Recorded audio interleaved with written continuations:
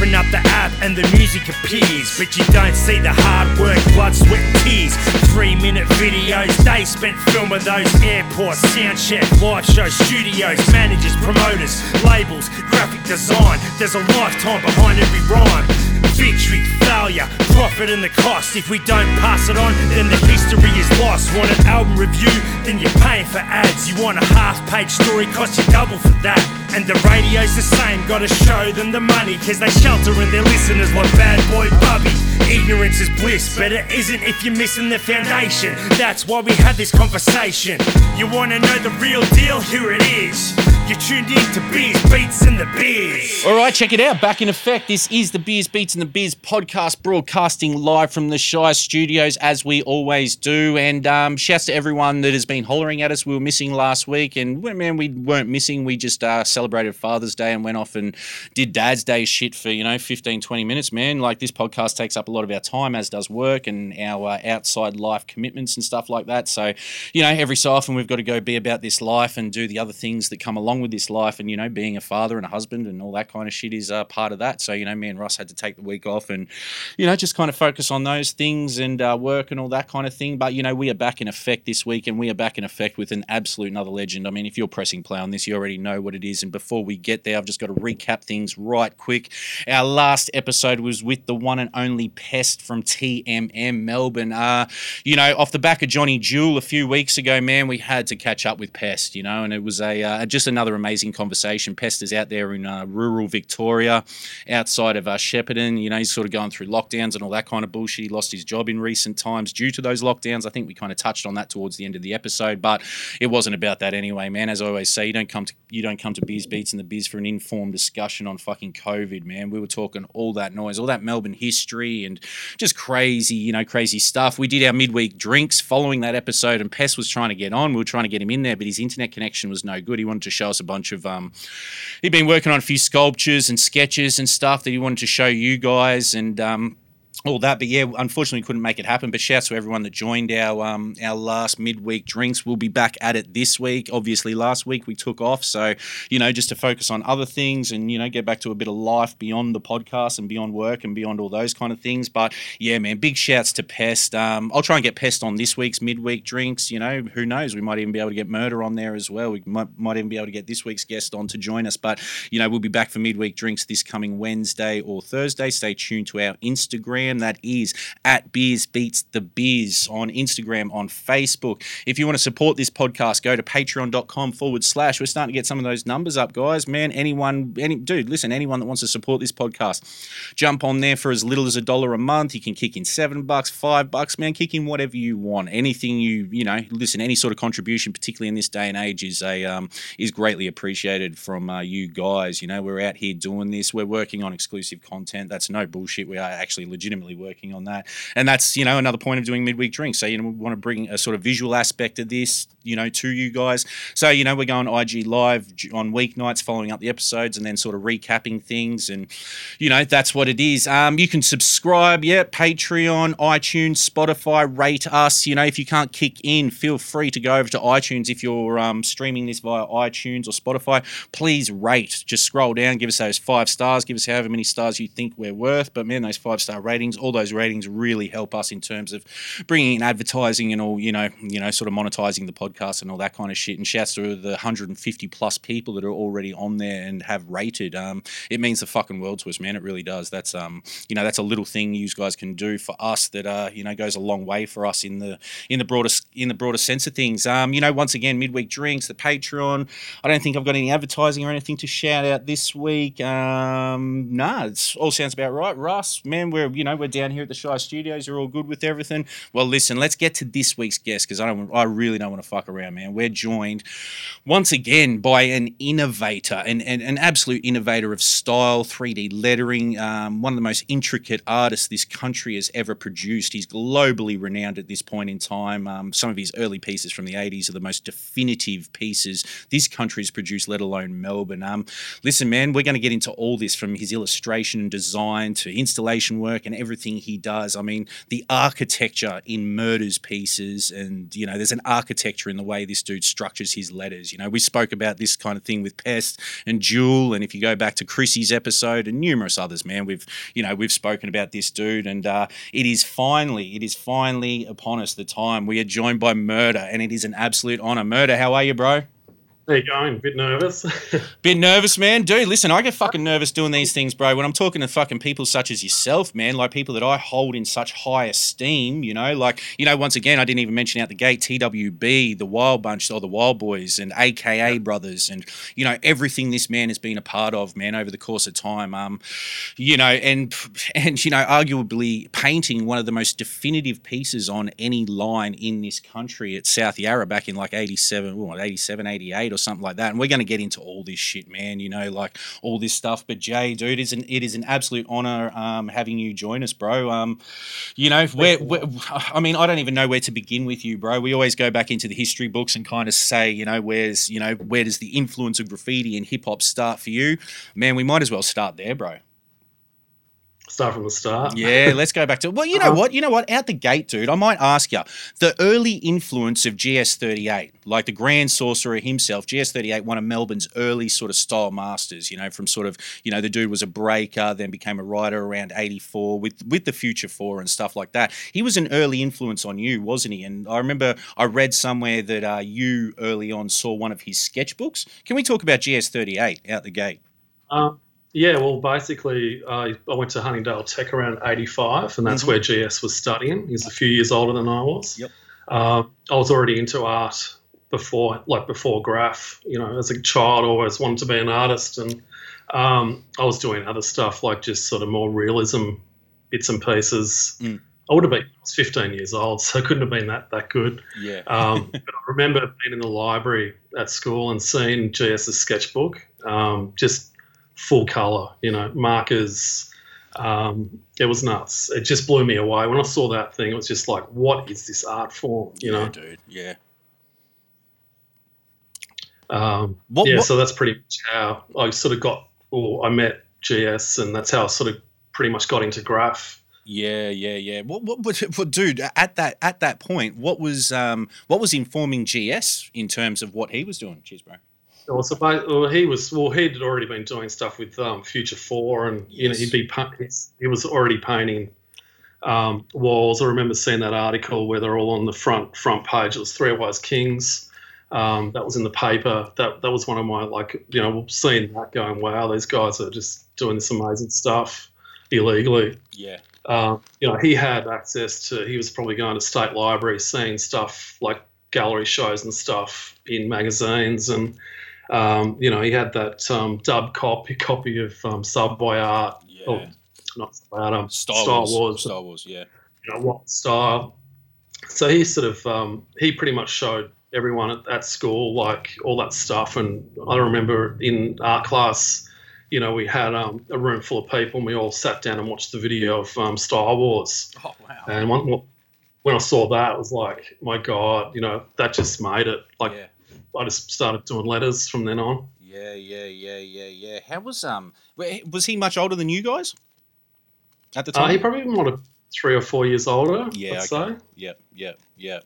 And he was on it early, man. I mean, for anyone listening, you can go to Kingsway, you can see some of the early GS38 stuff, and in there, you know, for those wondering, the Grand Sorcerer, Future 4, all that kind of thing. Like, you know, I suppose we spoke a little bit to Jewel about that kind of stuff. But what else were you seeing in that era? Like, was GS38 sketchbook largely your introduction, or had you seen the Buffalo Girls and all that sort of thing at that stage? Yeah, sort of like earlier pre sort of graffiti, I was into hip hop, you know, seeing Beat Street, Breakdance, the movie, and you know, having the Rocksteady Crew soundtrack, Up Rock, all that stuff.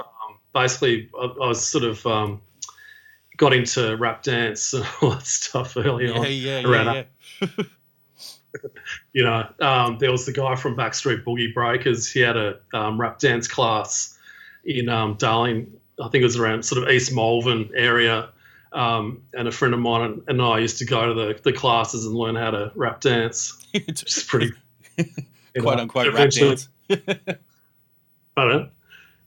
I was just saying, quote unquote, rap dance. It wasn't even breaking at that stage. Yeah, it was just like, doing the wave and popping and locking and all that stuff. Yeah. So that's probably when I sort of started to get into hip hop. But graffiti wasn't really on the radar at that point. It was more like I was seeing it, but it didn't really click that I could do it. Yeah. Until, later on, until I met GS, and then I sort of got right into it. Yeah. Well, I mean, I suppose going back even a little bit earlier, pre-meeting GS.78, you had a father who was involved in art direction for prominent ad agencies around Melbourne, wasn't he, for like years? Did he have any kind of influence on the path you would take? Yeah, sort of. Like there were promises made that I'd be going to a certain art school at a certain age, to learn illustration and all that stuff professionally, and become a professional illustrator. But because he didn't really know what I was doing, he didn't really know how old I was. It was just all a mistake. It never happened, and it was sort of like this promise that I had when I was in my early teens that I'd be going to this school and learn how to airbrush and do all this stuff because basically when I grew up, he was in advertising agencies, and I'd be going there as a child, seeing sort of stuff they were doing. Like he worked for Campaign Palace in South Melbourne, which was major ad agency in Melbourne. Yeah, one of the old school places. And I used to go there as a kid and just hang out there. But he wasn't really an artist. He's more a creative director. Okay. Yeah. Photographer as well. But my grandmother was more of an artist. She had amazing skills early on, and then she picked it up after she had children, and was a bit older, like probably in the 70s, 80s, started drawing again. Probably even a bit early, probably 60s, 70s, 80s. Okay, yeah. And did amazing stuff, and that's probably where a lot of the stuff comes from. Yeah. When I look back at stuff, she did symmetrical patterns and stuff like that.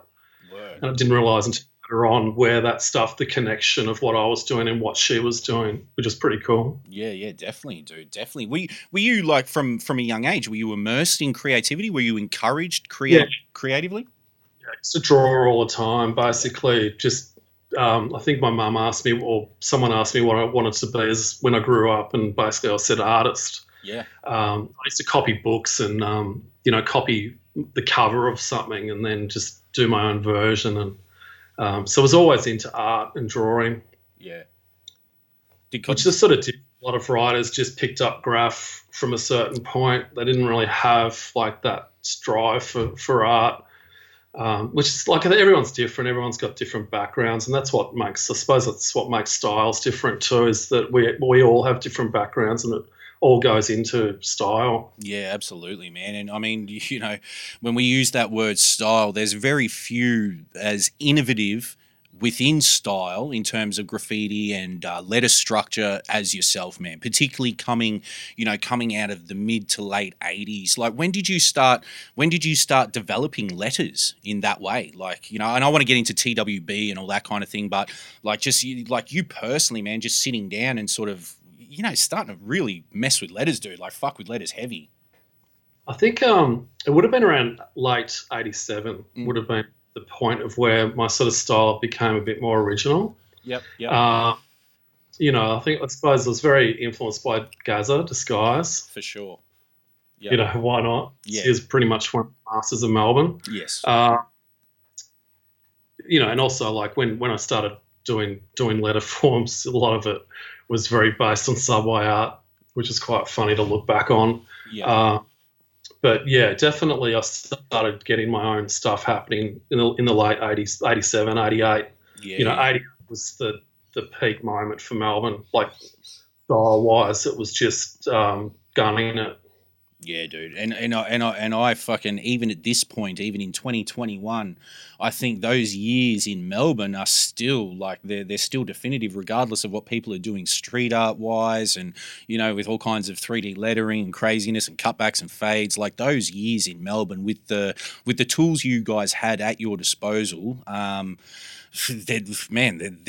exactly that definitive, like they are those those absolute moments, man. I mean, in regards to the symmetry of lettering and stuff, like, I mean, dude, I really feel like it's seen in some of your early work. So, you know, you're saying 87, but like 85, 86, your J piece at the Gasworks, is that one of your earliest, you know, memories of picking up a can? Is that one of the early sort of pieces you did?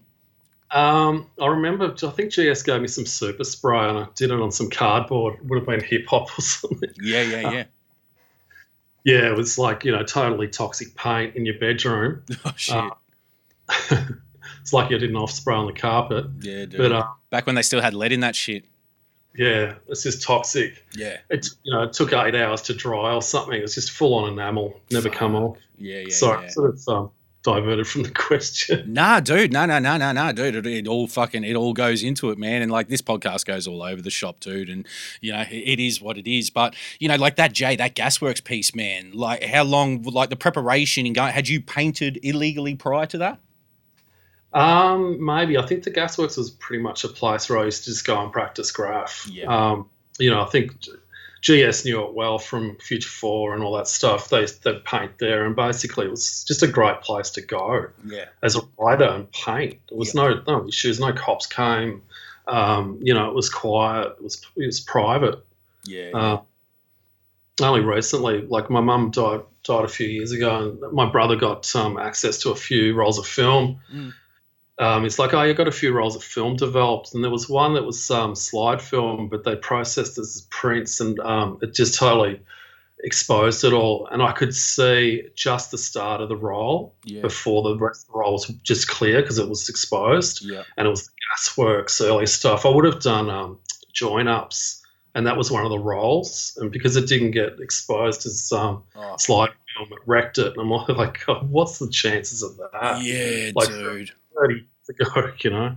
Yeah, that's whack, dude, because that's, you know, what, you know, I suppose what a lot of people wouldn't have to deal with these days. Back in the day, like those rolls of film and stuff, if they were ever exposed to light or if they sat around for too long, they were rendered useless. You couldn't have that sort of film fucking, you know, what do they call it? Fucking not exposed, bloody developed, you know, going to get those photos developed. Well, dude, let's get into the, you know, like your sort of early days painting and all that kind of shit. I mean, forming TWB with GS.78 and all that sort of shit.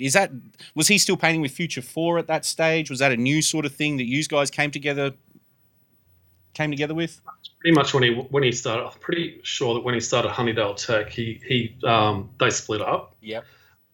Then we sort of started hanging out, and he sort of started mentoring me. Yeah. You know, I used to rock up to him with like an outline with 20 arrows on it. And he probably looking at it going, "What the hell's this guy doing?" And then eventually, like, he used to paint canvases in the art room at Huntingdale, and I started doing that. So that's pretty much how I started doing lettering styles. I started doing canvases with airbrush and acrylics. Yeah. So from then, I think I painted a wall in Huntingdale Tech. It was just a J piece, and then we went on to possibly doing my first sort of wall would have been it was Adventure Playground in St Kilda, 85, and I think we used brush paint, a mix of stuff. I think I was using Tamiya sprays and all that stuff. Yeah, wow. And then from then we got a legal through the school. It was Oakley supermarket. It was an abandoned supermarket. We got to paint the windows, and we painted the rooftop as well with Wise Guys with a Bode character in the middle. Oh, sick. And the thing about GS was because he was sort of studying film, he'd be doing time lapses with Super 8. And documenting stuff as we were doing stuff, which was great. Yeah, that's dope. How much of that documentation still around? Do you have much of it? He sent me a whole folder of just all photos, and they're all dated. And wow. I was looking at it before, going, "Oh, this is such a handy thing to have." Oh, like dude. Instead of relying on your memory, it's like it's got 85. You know. Yeah. And I mean, they're really the fucking formation years in Melbourne and I would say Australia wide. I mean, 84, 85 is where you're really seeing, well, you sort of see the development of what would come afterwards, man. Like, bro, you were right there in the thick of it. Were you seeing much? Like, who else beyond, beyond Disguise and, GS38, who else was influencing you in that period? Oh, USA, they were doing Yeah. great stuff. NHA, because because the line I was on was sort of Malvern line, which was still like Dandy, Frankston. We'd seen all that side of the city, which were Frankston line, NHA, USA was sort of like more Richmond, Burnley, wherever. I'd be, you'd see a new piece would happen and you'd be getting off the train and going down on the tracks and having a look at it face to face. I remember seeing that Disguise. It was like I was on the Burnley power station. Okay. And USA used to paint that all the time. I'd go down there and have a look at what they were doing. Yeah. It was different. It's like, well, nowadays it's all social media. You see a picture, it's different than actually experiencing a piece in the flesh. Yeah.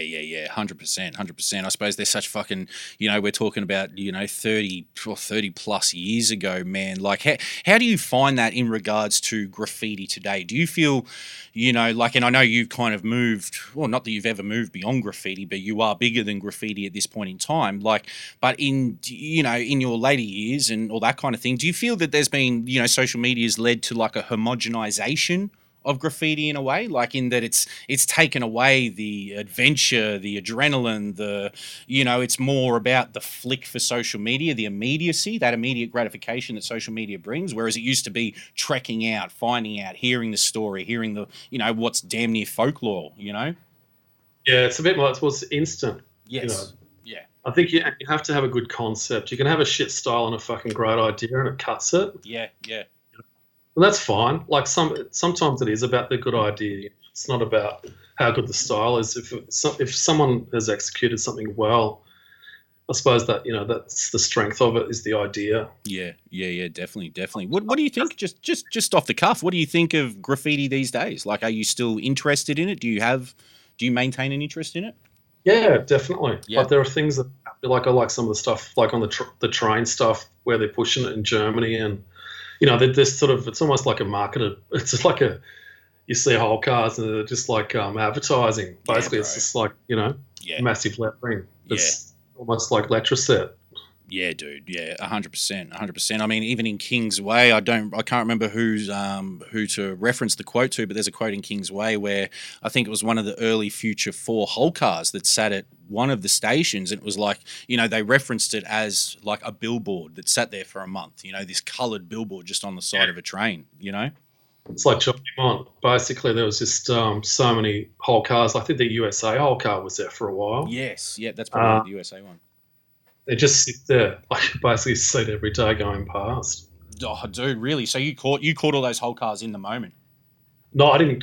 When they were parked in Jolimont, you just see them parked there for ages. Jesus, fucking hell, dude, fucking hell. What an amazing era to come up in, dude. And like your contributions during that era, bro. I mean, this is a man. For those listening, this is a man that designed the AKA Straight Up Records logo. The one, it's kind of like, to me, it kind of reminds me of like a tree. It sort of shapes around the circular logo in the center. I mean, this is a man that gave us some of the fucking most definitive moments in Australian graffiti that I want to get into, man. But so TWB, dude, what the years? How long did TWB last, and how long were you active within that crew? It was probably only 1 year. So basically, at Huntingdale, I was painting around, doing the canvas stuff and bits and pieces. That was all 85, and then illegally I started.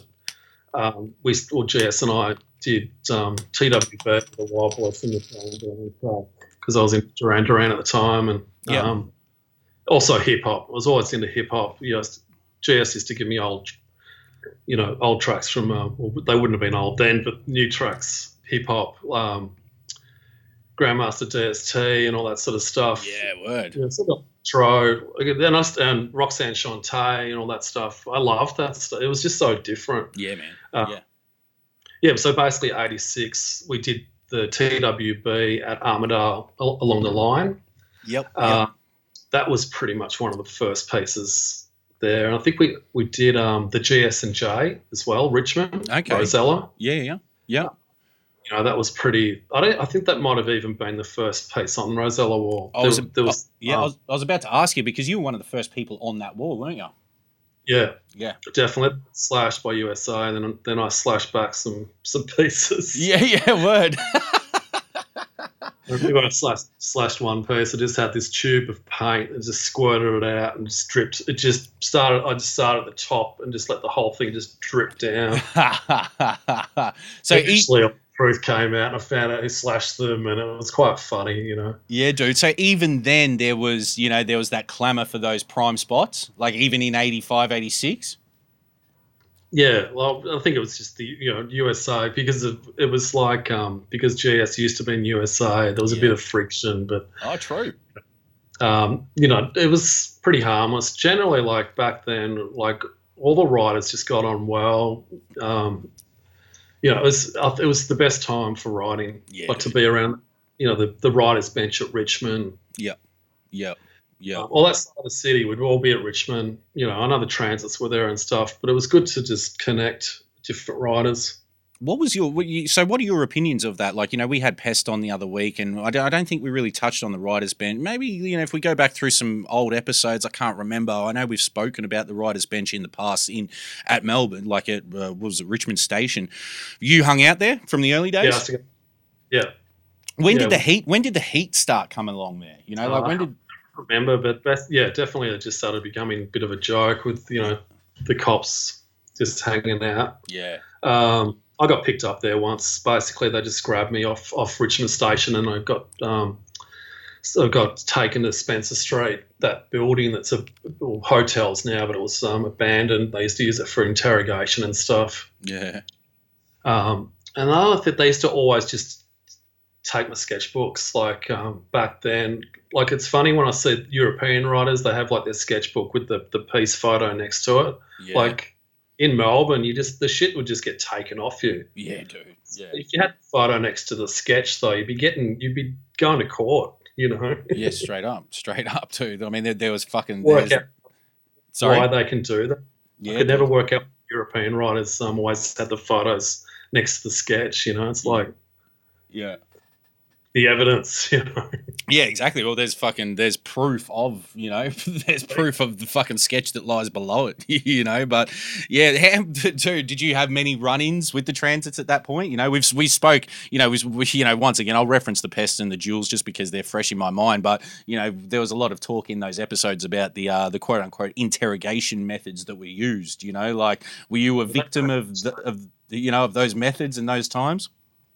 Yeah, look, I got raided in Malvern. Basically, my parents were just like in shock when it happened. It was 5 o'clock in the morning, and the cops just were at the front door. Basically, I think it was Stevens. Just walking into my room. I sort of knew they were coming, and I had certain things stashed, but I didn't find out until a few years later. My sister's like, "Oh yeah, Mum was stashing spray paint in my bedroom and." All this other stuff. Like, it's quite intense, and then I got taken back and all that crap. I've been busted for like just stupid things. I think I got busted in North Brighton painting a wall that someone said was legal, and then when the cops came, I find out it wasn't legal, and then basically I'm just like in all this shit. Another time. Flagstaff, we were drinking at Flagstaff Park, or just next to the station. The group of us all got down on the Flagstaff station, and we're in one of the centre bits between the two platforms where like one of the elevators were, or where the elevator is, and the marker's just getting passed around. I'm just about to tag, and it's dripping all over the place, and then the elevator came down. Someone grabs me. And then basically I go to court, and I get taken up to the office, and then the cops come, and then I think because we were drinking, I had alcohol on me, the cops just like tipping it down the sinks and says some smart ass comment, and then he the marker and then just started colouring my arm with it, and said something like, let's see you get this off, you little smart ass, or something. And I'm thinking to myself, Yeah, as soon as I get home, I'm just going to spray it with Preen, the great unstainer. It will just drip off, you know. The great It's unstainer.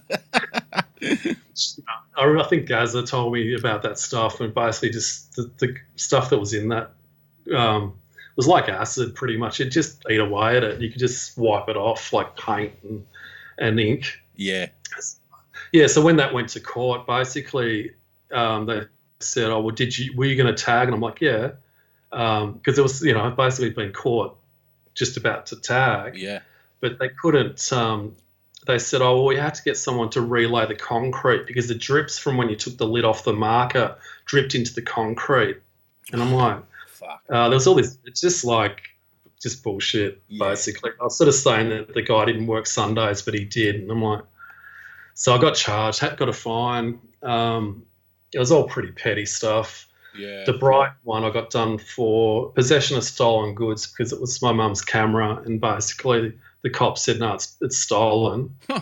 And then it got to court, and the cop took that whole part of the statement out because my mum went down to the cop shop and said, it's my camera. So he edited the statement and took it all out for court. And I'm like, well, how's that even legal? Yeah.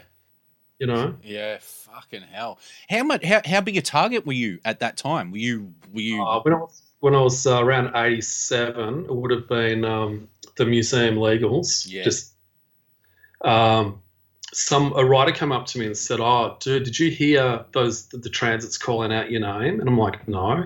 They're like, "Yeah, they drove past and were shouting out murder."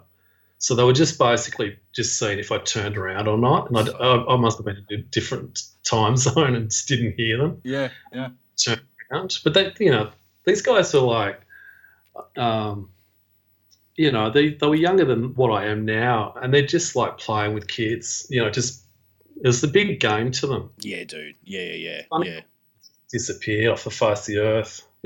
Yeah, man. Like we spoke in the past, like in some of the earlier episodes, we had, we had a couple of legendary writers on from up here. We had Disney, Odie, and Reels, who used to write Alamo back in the day. And we were talking about there was the war on drugs, there was the war on crime, then there was the war on graffiti, which was largely a bunch of middle-aged men taking on 16-year-old kids, like going to war on kids. Going to war on a youth movement at the time that they hadn't yet harnessed or understood, and it's kind of, in hindsight, it's like, really, like, use motherfuckers, It was like when I got raided, I was 16, basically Stevens and two other officers, I can't even remember who it was.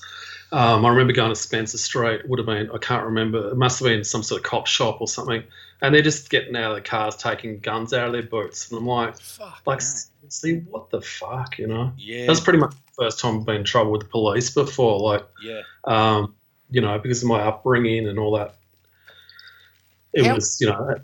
Oh yeah, 100%, dude. How intimidating a figure to you and to others around you at the time, your peers at the time, was Peter Stevens?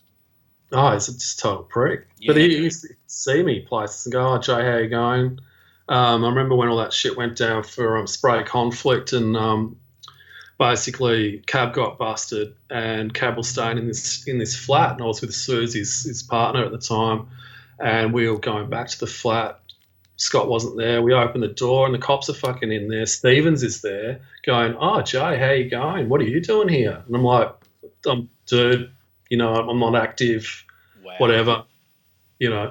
We go downstairs, and there's just these two CIBs, like they look like surfers. It's like literally long hair and fucking bright shirts and shit. Yeah. And, it was just weird. It was just, but he sort of knew I wasn't writing. It would have been, I forget what year it was 93-ish, 92. By then. Yeah, and by that, I got busted another time, which is just this really stupid circumstance. Cab was in Melbourne. He was living in Melbourne, and we were just like, let's paint together. Let's do something. I just finished art school. It was 89. Did art school for a year. And then we're like, let's paint Elstonwick billboards. And basically, we're just about to go out. And my mum's like, I used to always tell my mum I was pacing. It was just the deal we had, not to. Yeah. And she's like, be careful, touch wood. And I'm like laughing, and I just barely tipped the edge of the table with my fingertips, going, yeah, whatever, you know. And then that night we're painting, there used to be 2 billboards in the middle of Alstonwick Station, and we were painting them, and cops started running down suddenly down the ramp. We scoot off the end of the platform. Alstonwick's got like these 2 embankments, so we got split up somehow. I jumped the fence into these flats, and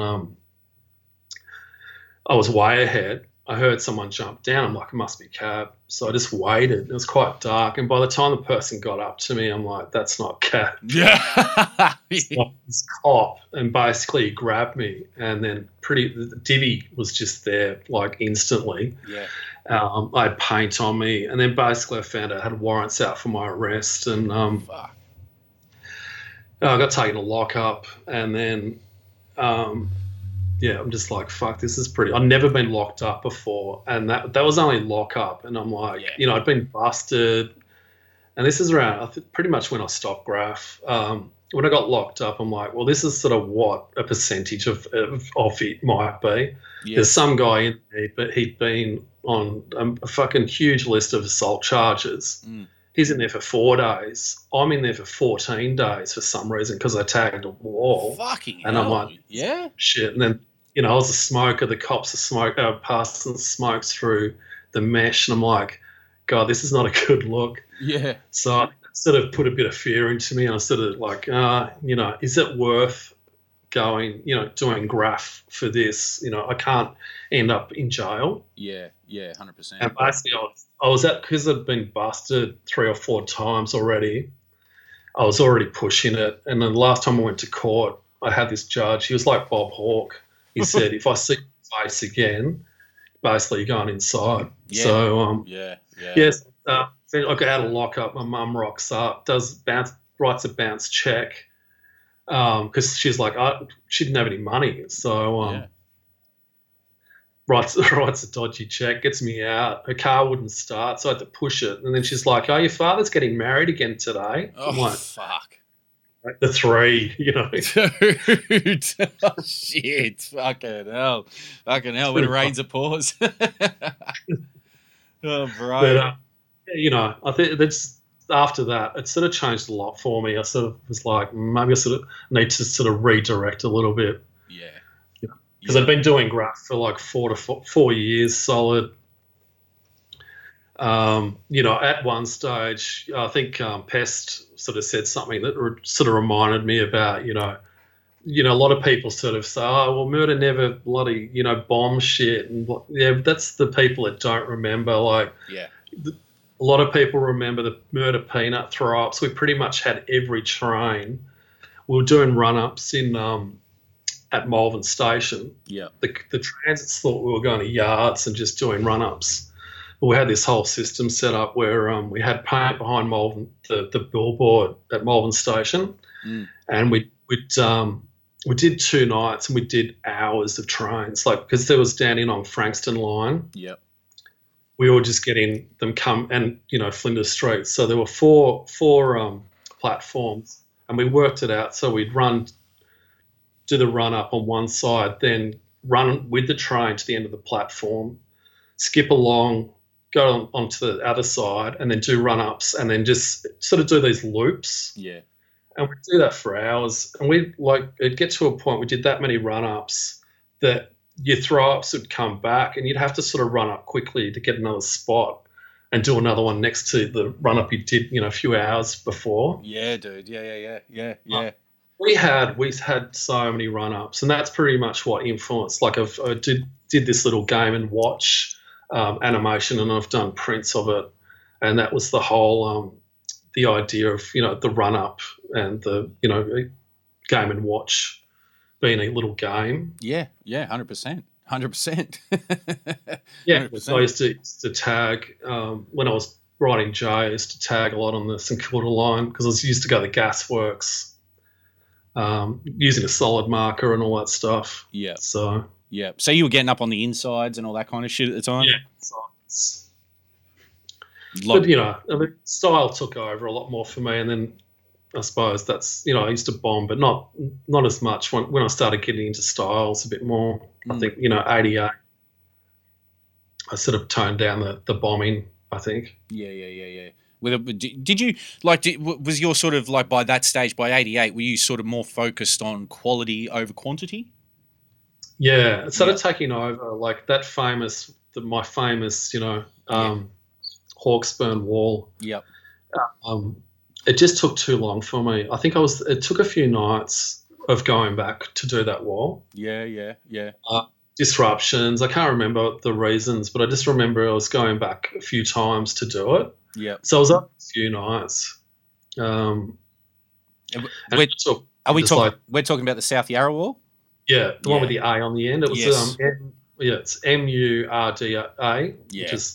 doesn't have an E. It's got a U instead.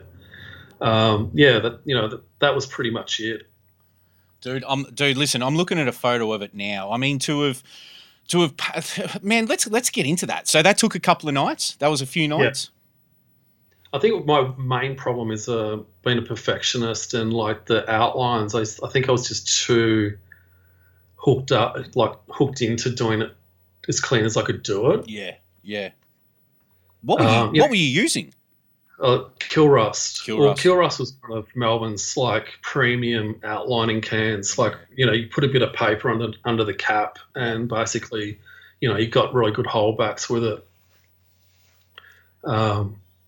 Because it's fucking, dude, like I'm sitting here looking at it now, and once again, just out of King's Way, and I'll man, I've having not had you on the podcast in the past, I can't remember who I had on, but I actually posted a photo of this on our social media a while ago. Maybe it might have been in our stories, but I'll post it again, courtesy of King's Way, and I'll credit everyone. But I mean, this is without fail one of the most definitive pieces on any line in this country at any point. It's cited.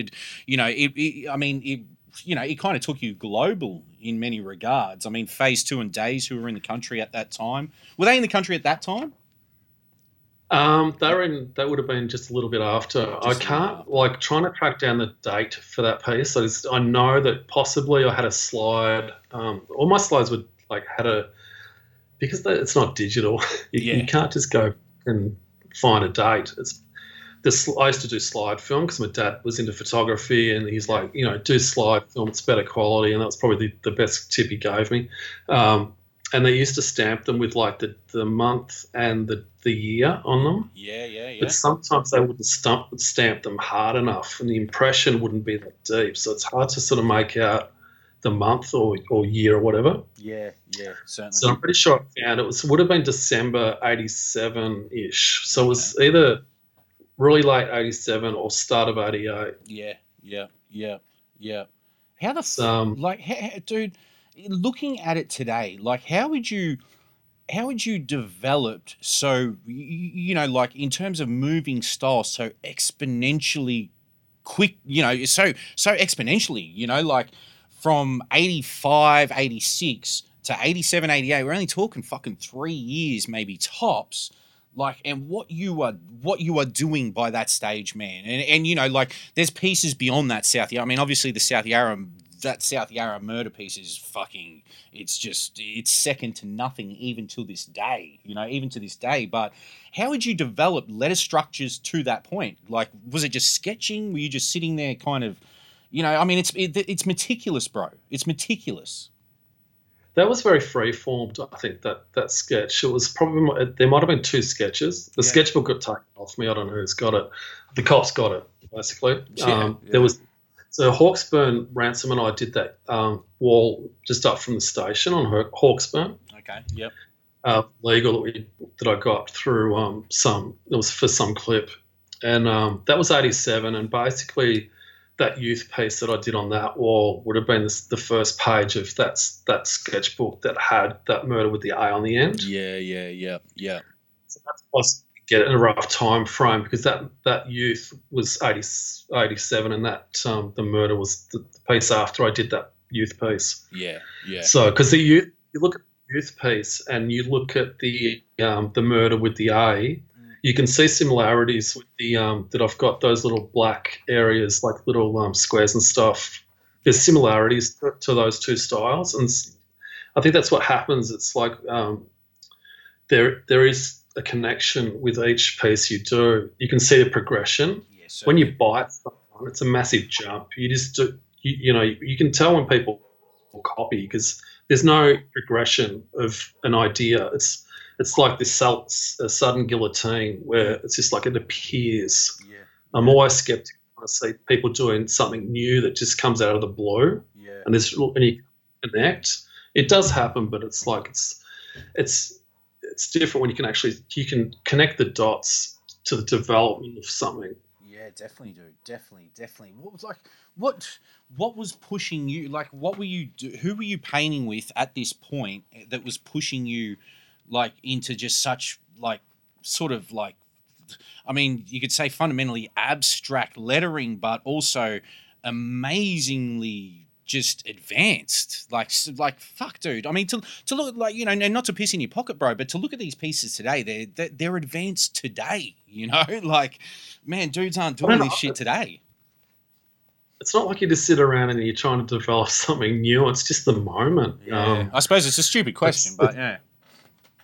It's you know, I was just doing what I was doing. I love pacing and I love graffiti and you know, I've always had good mentors. Yes. I've been so lucky to have like good mentors in my life that have helped me, like GS, amazing mentor, Constance Zekos, a friend of Ransom's. Basically, you know, he taught me a lot about different things, more artistic. Yeah. And I sort of had, you know, I've always got my own thing on it, but these people give you a good advice along the way, and it's, you know, it's extremely helpful to have people showing you certain things. Yeah, certainly, dude. And I suppose that's how that's how it develops, isn't it? Who was, dude? I've heard about that Constance dude. Who was that Constance dude?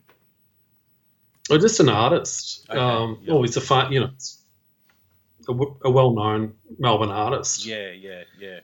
I've heard. I met him through Ransom, and then I used to help him paint for his exhibitions. So I used to be like an assistant for him, and I used to paint shows, like stenciled works that he was doing. Yeah.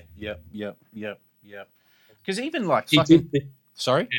At Richmond, he did the robot head at Richmond. Yes, yeah. That's it. That's exactly right. Yeah, definitely. But even looking, I mean, I suppose, I mean, yeah, kind of taking that into account, you can sort of see, you can almost see the influence. But I'm even looking like, you know, once again, I've just got Kingsway sitting in front of me, so I'm just flicking through your section in it. But, you know, the style transition at what is it, the Melbourne Central Legals. I mean, you even see it there. So that's 87, dude. And, you know, you've got some, you know, you've got you know, a largely public style around a fucking super abstract R, you know. So the M and the E and the R's kind of protruding. But there's even you know, like the three-dimensional aspect was there early in what you do. You know, even with that, you can kind of see how the R's being pushed to the front while the other letters kind of fade to the back.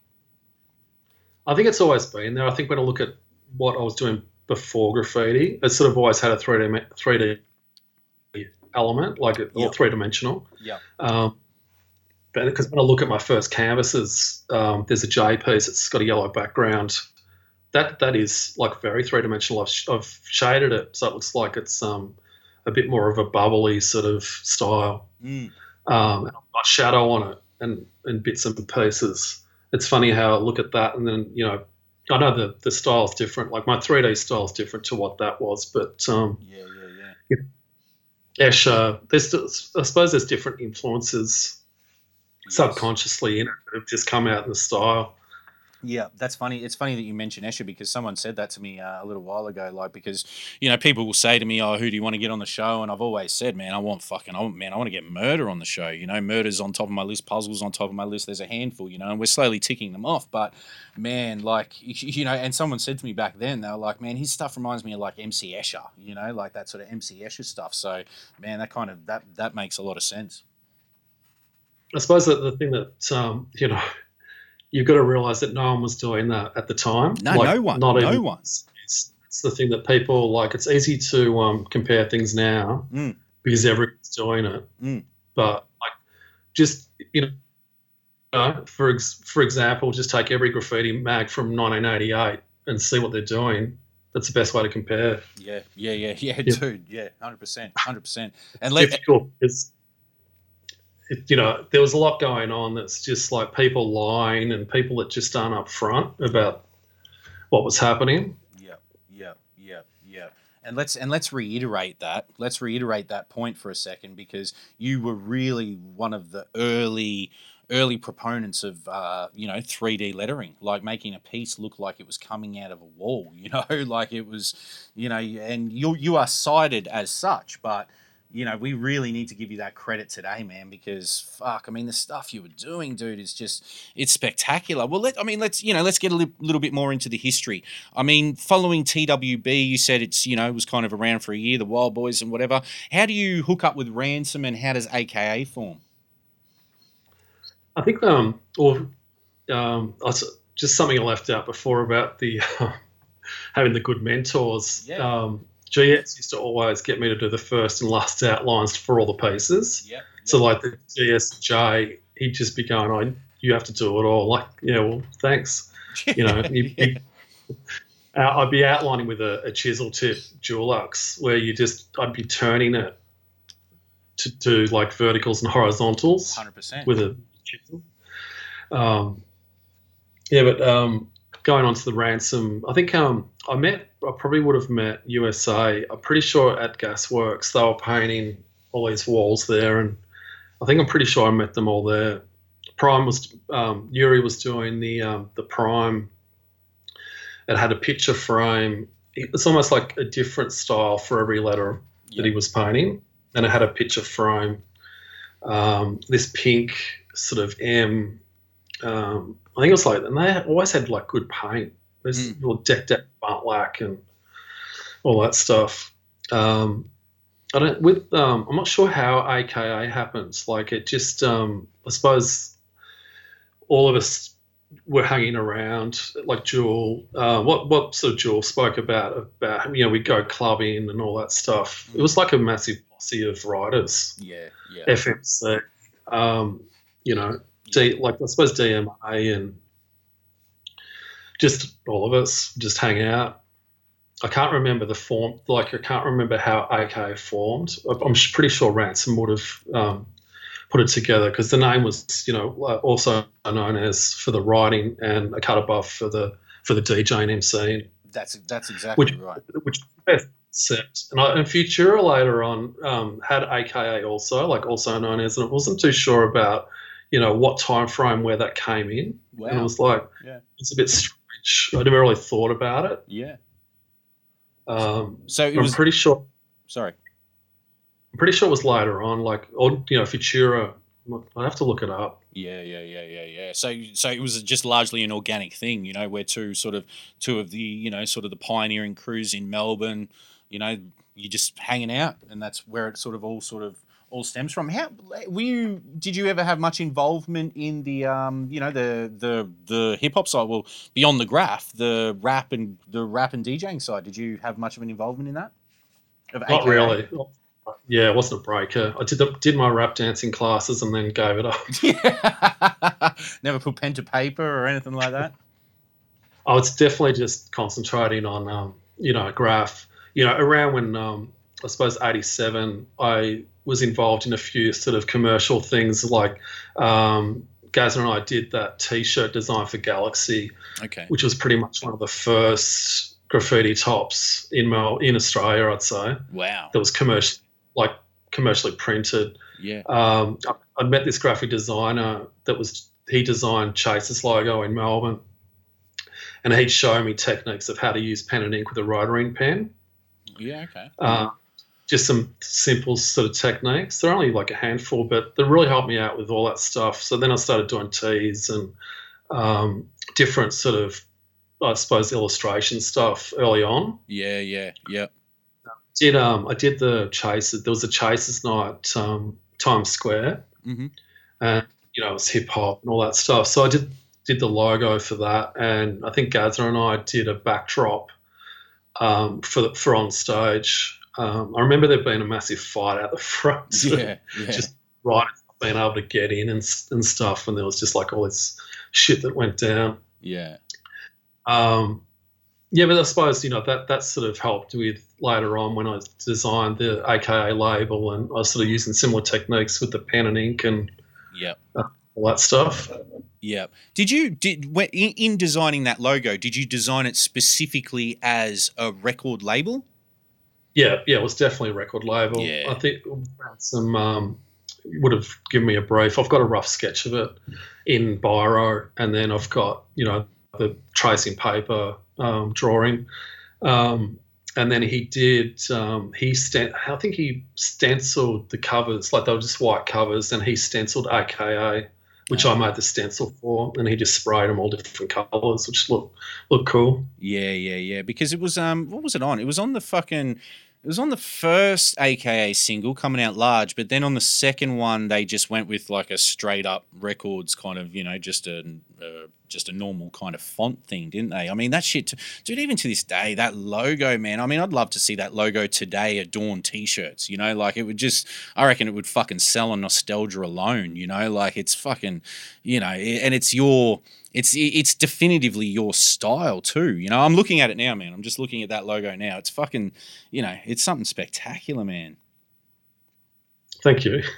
No, it's dope. On the coming out large one, I don't think it was on the second. I don't think it was on the second record. Whatever. But, I mean, dude, in terms of AKA and, the influence we had Johnny talk about, those kind of years and stuff. Let's get into your time with AKA, dude, and painting and, the productions and stuff. This is kind of the tail end of, is this around the tail end of where you could have sort of hung it up in terms of a legal graph, the AKA years? Not like probably I went to art school around 89, which is probably the worst thing I could have done. It's like it didn't connect with what I was doing. Yeah. But I'm pretty like I looked at the abattoirs, and that on my list of dates it said 89.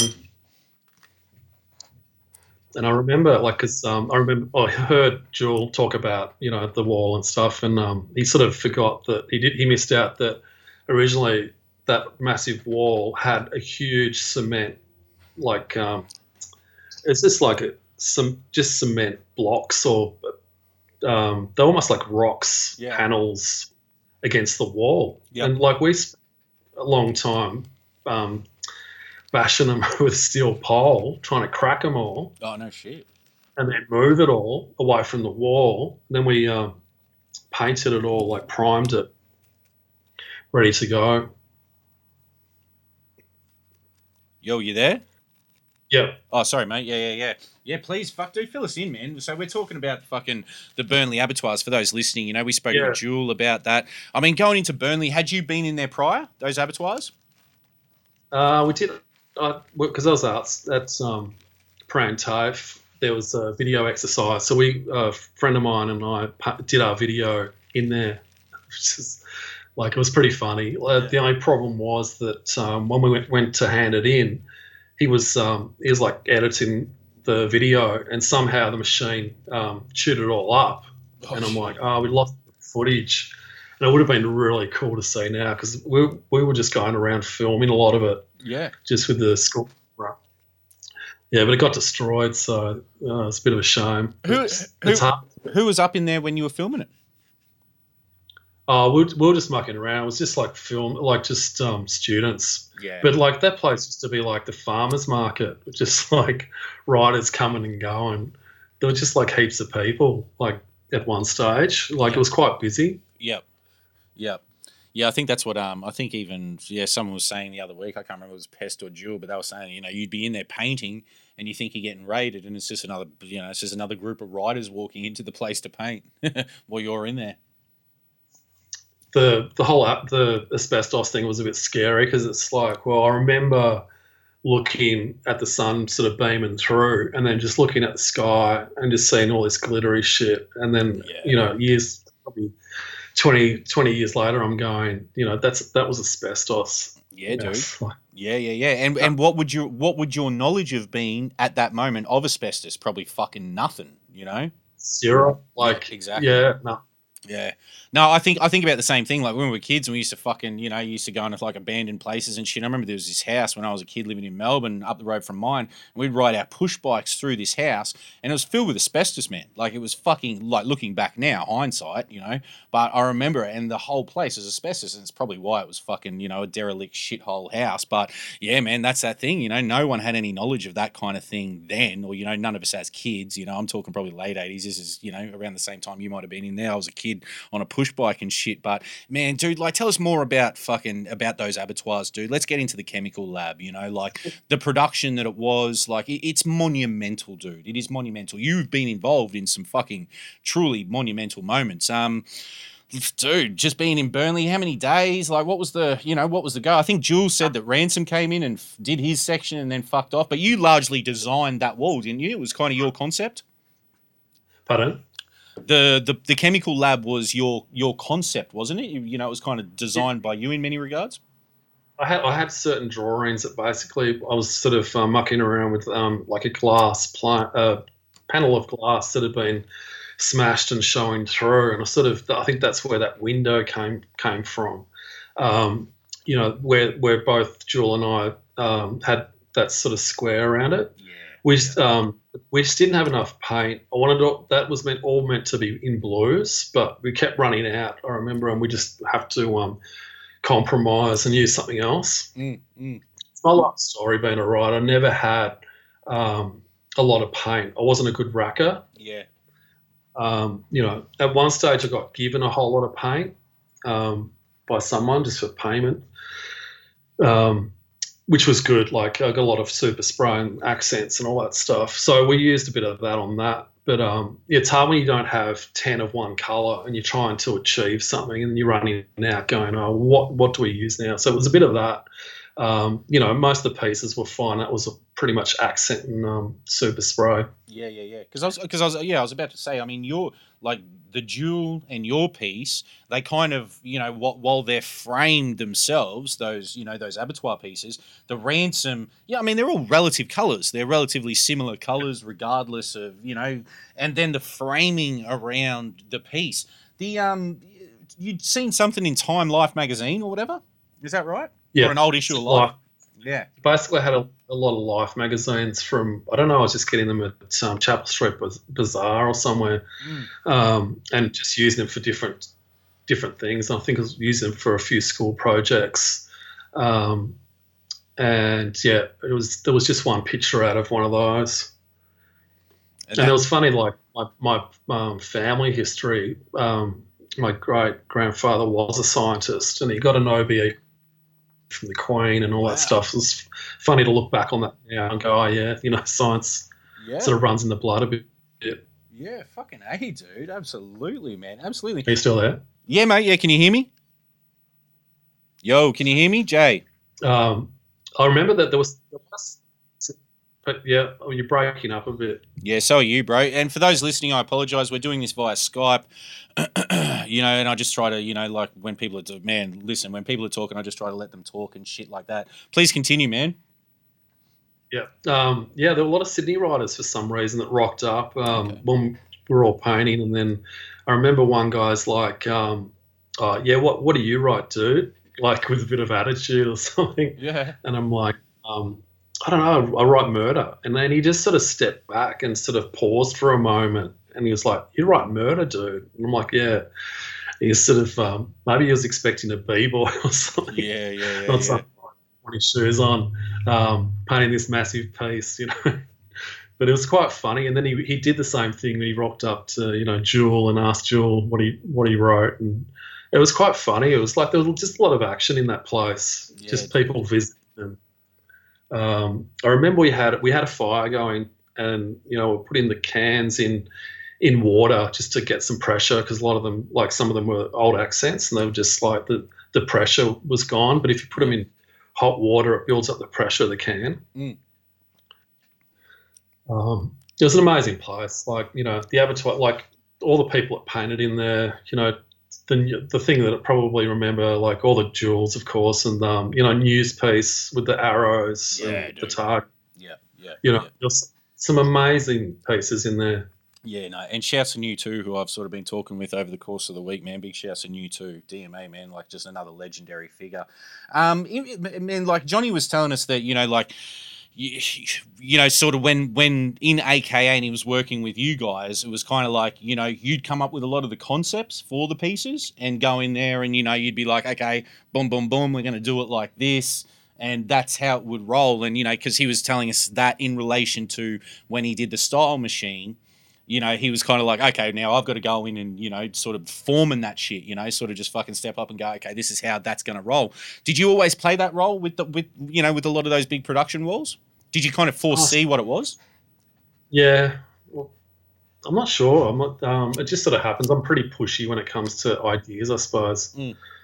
It's difficult being you have to be pushy as an artist because if you don't push your ideas through, they just don't get to the other side, Yeah. I find it even now, when I'm been doing commercial work and all that stuff. When you're working with people, you just got to keep pushing through. Yeah, dude. Yeah, because a lot of people can't visualize things. They can't visualize the end result. Like most visual people, artists can visualize an idea before it's there, and you really have to push that. You have to push your concept to get to the end of the finished result. Yeah. And I can't be pushy with that stuff, I suppose. Well, certainly, dude, because I suppose people are, if people are approaching you, even in these, even in like the sort of the infancy of your graffiti and stuff, if people are approaching you and you're coming up with a concept on a wall, they're not going to see the end vision, are they? It's sort of, it takes you to step up and, like I said, it's kind of forming that shit and just fucking going and go, okay, this is how this is going to be laid out. Jewel was telling us that Ransom, because he's, it's kind of like the pieces, the way that the abattoir, the chemical lab wall is set up is that the Jewel is kind of framed, the Merda is kind of framed with the outline kind of poking through and then the color within the framing, and then Ransom is kind of in the center. Was that how it was planned? Yeah, I think it just worked out like that. Yeah. It's funny when I think about the outline. It probably took me a day to I remember sitting on the ground drawing the sketch for it in a night or something. And it's like we didn't really plan out any of the colours or anything. It's not like now where you plan absolutely everything. You've got a mini picture on your phone and you copy it. Yeah. Back then it was just an outline. Basically, we just worked out the position. We had the rough concept for the chemical thing, and I think, and then the colours it's just all happening on the spot. Yeah. It wasn't really. Also rough, very rough. Yeah, Very rough. For something very rough, man, it turned out so meticulously intricate and damn near perfect, man. In regards to fucking productions of the era, man. And once again, just like with a lot of this stuff, man, these walls still stand today. If they stood today, if they were still in existence today, they'd be as good as anything else out there, man. They're fucking. It's phenomenal shit, dude. Around that time, man, there was a lot of media and stuff that was sort of taking note of what was going on in Melbourne in terms of graffiti. What was your relationship with the media and in particular the kind of early representation of hip hop and graffiti within that media? Oh, we had around that time we had one journalist and a photographer or something. Basically, they were writing an article for the Herald Sun. Yep. So that's there were portraits of Ransom, Jewel, and I for that article, yes. And it's in the abattoirs. Yep. I think all three of us have got masks on, and I think it's in front of one of Ransom's characters. It is, yeah. And they were hanging around quite a lot. I think they were taking shots of North Melbourne yards where all those blueies were. Yeah, yep. Basically just hanging around with us for a while. Yeah. And to cut it all short, basically they were going to do an article, but then last minute, as always, the editor takes over, and then I'm telling them, don't put a photo of my face and my tag. Sure. And then the article comes out, Inside the Train Gangs it was called, and we're just like, the fuck, why do we even bother letting these people hang out with us for that amount of time? And then they just on it just to sell the paper. Yeah. And then basically there's a photo of me murder at work with a profile of my face. Wow. It's like, it's sort of like that sort of stuff just burns me. Like, I was a little bit pissed off about it. It's funny that the cover, someone said that was the photographer, basically just mimicking a writer. Mm. And I actually, I worked for Fairfax around 2015 and met someone that was going out with that journalist. Yeah, okay. At the time, I'm like, well, that's funny. And she's like, it wasn't him. Wow. Like, yeah, really? I still don't believe that. So, Sorry. So do you think, like, that kind of misrepresentation that happened early on, like, sorry? That's what the media does. Can you repeat that? Sorry, mate, I missed it. That's what the media does. It just manipulates. Just on a side note, how active were you in terms of train riding during this period? Oh, look, I didn't do many trains, like Jules said. That was all the truth. I probably did a handful. Yeah. We used to always have that argument, quality versus quantity. Yes. Because, one good piece is going to burn 20 pieces that are all looking the same. Yeah. Everyone's riding for different reasons. Yeah. I understand that. Like, it's not all about, the best piece. You got to respect someone that goes out and paints 50 panels. Like, you look at Jewel. Yeah. Oh my God, the guy's a legend with train riding. Yeah. Same with puzzle. Like, total respect to them. Yeah, definitely, dude. And and even like the style they brought to train carriages. But I mean, some of the panels you did, dude, like, specifically, once again, when we relate them to the era, when we relate them to, 87, 88, I mean, man, you brought some fucking style to some of those train carriages, dude. I mean, even if you only did a few, some of them were fucking amazing, man. Like, yeah, like some of them are incredible. I mean, the MRA in particular, like that MRA on the on the Hitachi, Yeah, I've got a good story if you want to hear that one. Oh, please, man. Fucking let us in. I had to write down a few notes. I think it was it would have been Saipan Mist, because I used to hang out with Mist quite a lot, in Saipan and Art. Yep. It would have been Saipan, Mist, Ransom, and I. I had to look up the layup, because would have been Karam layup on Frankston Line. Yep. So we all went there. We started the panel, window down, and basically, I can't remember what happened, but either cops came or something happened where we all ran off and basically didn't finish the panel. But then Saipan's like, the next day, Saipan tracked the panel, and he's like, I don't know how, but he's a wizard when it comes to train timetables and working out where a panel's going. Yeah. And he worked out getting laid up in Pakenham, of all places. Fuck. Then we're working out, like, do we go to Pakenham and try to finish the panel? And we was like, yeah, Ransom was just like, nah, forget that, I'm out. So we're just like, yeah, let's do it. So we catch a bloody train to Pakenham. All I remember is we're on the carriage, all these skinheads got on and basically just ironed us off. Yeah. And we're like, don't look at them. Just look out the window. Just ignore them. Yeah. And there's a bottle on the ground, and they're basically just kicking it at us, like on the ground, at our feet. And we get off the station. We just bolt. And we got off the station, ran into some grass, and we could see them all just looking around, trying to find where we were on the station. All that crap stopped, and then basically the panel was there. We finished it, got the train back. I think we crashed out somewhere in Pakenham, and then caught the first train back, and that's it. But yeah, someone was like, "Is that true about how you guys chased that panel?" I'm like, "Yeah." I don't know if it was done, if a lot of people actually did that or not. But like, it was amazing that Saipan tracked it. Like, I couldn't believe that he worked out, where it was getting parked. Yeah, it's like, yeah. Yeah, yeah. Well, I mean, they were AC, weren't they? They were all city riders, man. So was that like, was that like their forte at the time? You know, they knew where those trains were going.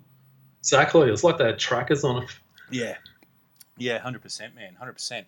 Another one of your trains, dude, and that's dope, dude. I mean, and that there are a lot of those stories, man. Like a lot of people tell.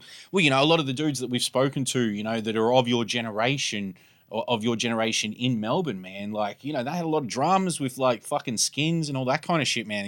That kind of gang thing was very real down there, man. Like you were copping mad headaches. How long did it run for? That MRA. I'm not sure. I got photos, but like at that period, I was doing quite a few trains. I did that MRA sort of Letraset style with Mist, and I had a few like I think it did a few panels that sort of period, like would have been a month or so, and then my bloody camera back flipped open, and my whole that whole film just got exposed, and I'm like, bloody all those panels, and they're just gone. Dude. No, Chrissy had photos, and that was it. Yeah. Of the, the grey MRO with Mist and Saipan, but yeah. Oh, so I probably did maybe 5. I think I did Justice. I did a Murderer on a combing, that grey MRA, that's sort of like Letraset style. What else was there? I did a car 10125. Yes. Yeah, dude. And what about the bronze? The bronze on the Blue Harris, the bronze Murder with Jewel. Yeah, that was just in that yard, whatever it was, in North Melbourne. And I think I did a Melbourne style one. Oh yeah, it was an MRA Melbourne style one, because we had a sort of small crew that we put together. Peanut. It would have been a few of us. It would have been a handful of riders what I was hanging around with. We thought we're just doing it, Melbourne style one crew. Yes. And we went into Jollymont to do a panel, and got chased out. And someone sent me a photo of just the first outline, which is sort of cool. Yeah, definitely, dude. Definitely. Well, I mean, just talking about, sort of, not trained so much, but just that the media representation around this time, around the time we're talking, Hype Mag comes out, and in the second issue, dude, you were featured quite heavily, and I have the second issue of Hype in front of me. You got the center spread, hold on, let me just flick through it. I'm pretty sure the South Yarra. Yep, the South Yarra murder is on. It's on the first page pretty much after the cover. I mean, that center spread in Hype, mate. Well, I mean, for one, how important were magazines at that time for you guys? Oh, it was like, it started. People had pen pals, and they just send each other photos, and that's pretty much how my stuff got overseas. Jewel was sending stuff to Germany and to Semnos, and they'd write letters back and forth, and that sort of touches on that whole 3D style thing of how people got to see it. And, magazines were extremely important, and that's how your stuff sort of got. It's like that's what the social media is now, but exactly. It's so much slower. Yeah, exactly, man. Yeah, Hype Mag was our Instagram in the early 90s. That did a lot. That probably did a lot for my. I think, what did Pest call me? Celebrity writer. Yeah. The rock star writers, man. I was going to ask, dude. Bro. That was one of my next questions about being labelled, a celebrity, / rock star graffiti artist of Melbourne. That definitely helped the hype mag. Yeah, man. And getting that centre spread. Where was that piece? That the murder with the eyes looking over it, and where was that? So it's actually 2 pieces. So one of them, the one in the front, is just some boards that I painted in City Square in Melbourne, and the one behind it is GS and I doing a piece that we did together in 1988. He had an exhibition in that space, which was like the youth centre in the City Square, and so basically it's just a photo of those the boards leaning up against the wall. That explains it. Yeah, definitely. Yeah. That's so pretty much like that was pretty much my second 3D piece that I did. and it was on boards. It was just the beige colorway. Yeah, it's amazing, dude. The M with the U, then the R and the AKA above it. Now that explains that, because I wondered that. Like, even looking at it, and even I was looking at it this morning before coming to talk to you, and I was looking at it and I was thinking, fuck, that looks like something leaning against it. And I thought, oh no, maybe the piece was in the background. But then you can definitely see your style around the eyes and the character that sort of looks over the boards. That whatever that's like tubing or something going around the top. Yeah, it's just tubing. It's like a frame, and then it's got sort of portrait of GS and a portrait of myself on for his exhibition. Yep. No, it's amazing, man, and I'll post a photo of this. It's it was the center spread in the second ever issue of Hype magazine, and I think we're probably talking about 89, 90 by the time this rolled out, and yeah, man, it's another one of those kind of phenomenal moments, man. Another amazing wall, and to get that center spread, I think the first issue had maybe Peril, I think, is the center spread, I think, from memory. But yeah, by the second issue, and the magazine coming out of Brisbane, we've spoken about this in the past. I've had the Hype twins on. It definitely had a there was, it was while it is largely Brisbane, it was definitely Melbourne centric, particularly the second issue. There's a lot of AKA in there, Ransom, Jewel, yourself, DMA. There's a lot of amazing stuff in there, man. Like, we use guys forwarding photos in. Like, how was that working? I sort of didn't do that, but someone must have. Yeah, someone did. Yeah. They only released it recently. Like, they're selling like reprinted copies of Yes, they are. Hype 1, 3, possibly. Yep, they are. Exactly right. Which is cool, like to see all that stuff again. Yeah, and props to those guys, man. Like, I had them on the podcast last year sometime. For anyone listening, you can go back to the Hype episode. It's a bit of a chaotic, sort of manic listen for anyone that wants to get through it. That's a conversation for another day. We can talk about that on midweek drinks if anyone wants to fucking hit us up. But yeah, it's, man. I mean, Hype Mag, like, that was our social media early on, man. It's what we went to, and just, to get that center spread, dude. I mean, that was, that must have been a fucking good look at the time, and where those photos, you have no idea where those photos originated from? Which, what, those, yeah, the ones, what do you mean? Yeah, or how the Hype twins got those Someone must have stuff in, like, I used to see a lot of people going back to, I think you were talking about some Dutch writer with the spray can. Yeah, Dis. Yes. Dis. Yeah. Like, I met him, like, it must have been 87-ish. He came to my mum's place. Yep. Someone hooked me up and said, oh, this guy wants to meet you. And basically saw my sketchbook and was just like, all right, yeah, can I get one of those? Like, I had photocopies. And he's like, can I get a copy of that 3D style? And he was like, I'll swap you all these Delta blockies. Yeah. And like just a massive, like, they were just black and white Delta blockies. Yeah. Can I have that outline for this? And I'm like, oh, dude, I don't really collect photos, but you can just have the outline. Yeah. And then, I started work. I didn't really think about what was going on, but he went overseas and took my 3D sketch basically back to where he's like from around Amsterdam somewhere. Yeah, the Netherlands or something. Down like years later on Art Crimes. I was like trying to track him down. It would have been early 2000s, but then they're just like, why do you want to track him down? And I'm just like getting these weird sort of responses back. I'm like, I just want to, see where my outline went, basically. Yeah. Like, who had access to it and who saw it, because it was early on. He's from Amsterdam, so. Yeah, exactly, dude. Exactly. And sorry, please continue. 2 + 2 equals, because a lot of people. Lumet was in Australia around 91. Yeah. Met Lumet. He saw a lot of my stuff. I went to Germany around 93, and he's wanted me to paint 3D pieces, and I'm like, dude, I'm sort of a bit out of it at the moment. I'm doing a few other things, like style-wise. Yeah. Just experimenting with other things besides style, Yeah.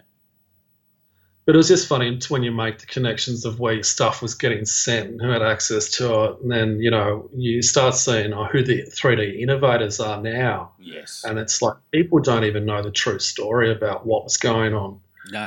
They got Dame, but it's like Dame didn't even start writing until like 91. Yeah. And then, it's just funny when you make a connection. Yeah, definitely, dude. Definitely. Well, dude, listen, get into it. Well, what are your perspectives behind the sort of origins of 3D style? Did someone or something influence you? Because you are without fail one of those global innovators in terms of 3D. And I want to get into that European trip with Lumet and all that, because Lumet was another one who innovated, who took, 3D kind of three-dimensional lettering to another level, but he'd recognized you as being that at that stage. What are your opinions on the origins of 3D lettering? Well, basically, I think the Germans, like when art crimes started to happen, they were trying to make connections with was it Flint or something, a writer from New York. They're trying to sort of almost like decredit what I was doing, I think. Yeah. Sort of almost, because what I was doing was a lot different to what anyone had done. Like it was basically just more of an incorrect perspective where you had objects going all over the place. It wasn't, it wasn't the normal perspective point of view. You've got the point and all the perspectives going towards it. It was like all over the place. It was drug induced, basically. Yeah. There were points where beforehand where I look at my style and there was a lead up to it. What I was talking about, the youth piece, then the murder with the A, and then after that, that was my first 3D sketch was after that. And Trust from USA Cruise, like, dude, I've got a memory like an elephant. I remember we're all at Ransom's place smoking. We're waiting for Paid in Full film clip to be on Rage the first time ever. Yeah. It's Peanut, Miss, Pack, Esky, Ransom, Stones, and you did that 3D sketch. We all looked at it and went, "What the fuck?" Yeah. And he said, "I remember what was happening in Graph, and that was the first time he'd ever seen anyone do a 3D piece." Yeah. And it was sort of cool that he messaged me that. Yeah. It was good to have someone else's like perspective of what they'd seen. Yes, certainly.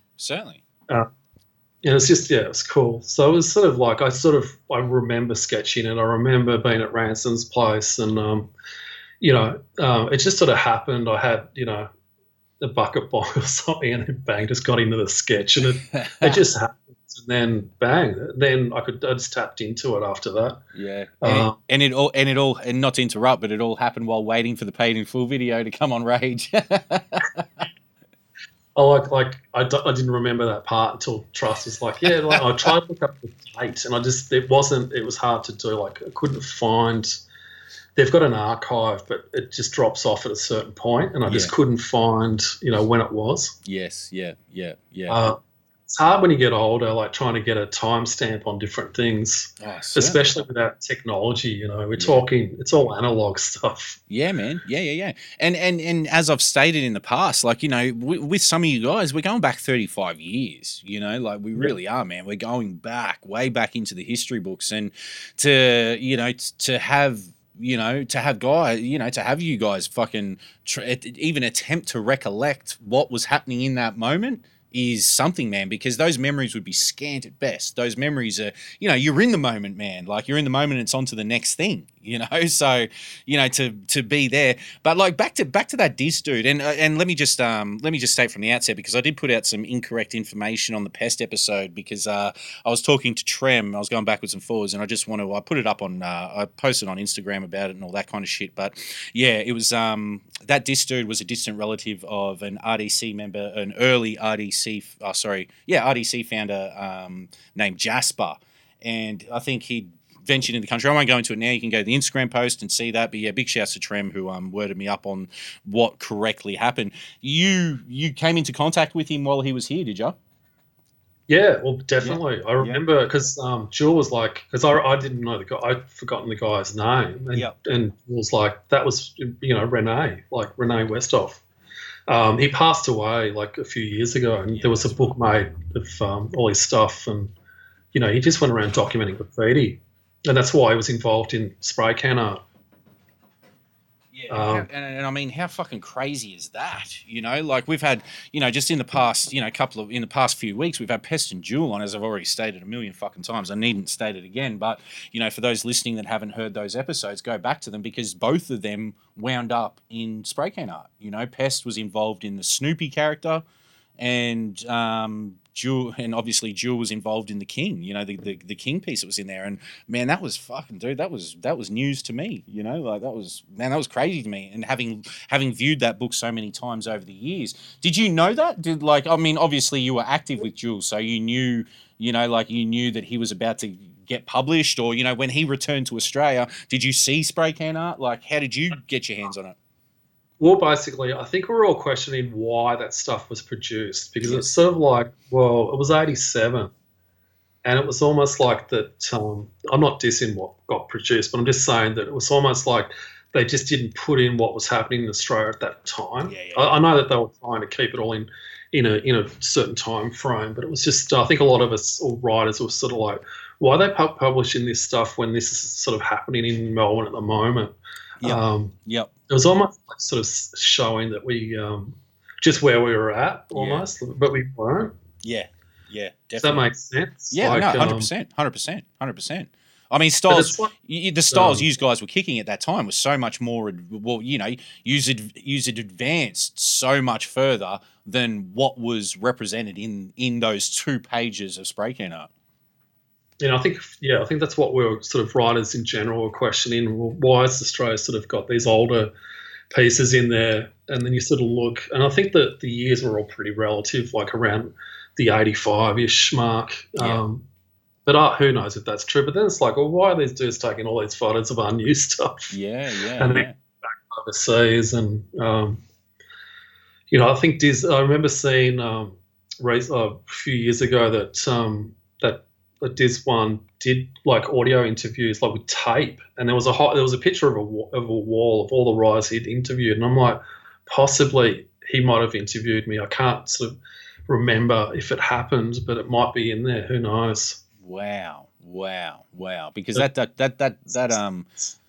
Dutch Graffiti Library Instagram page that we've mentioned in the past, that's just a tribute to him. That's run by someone else that credits him and posts some of his work and some of his flicks and all that kind of thing. Have you been amongst any of that?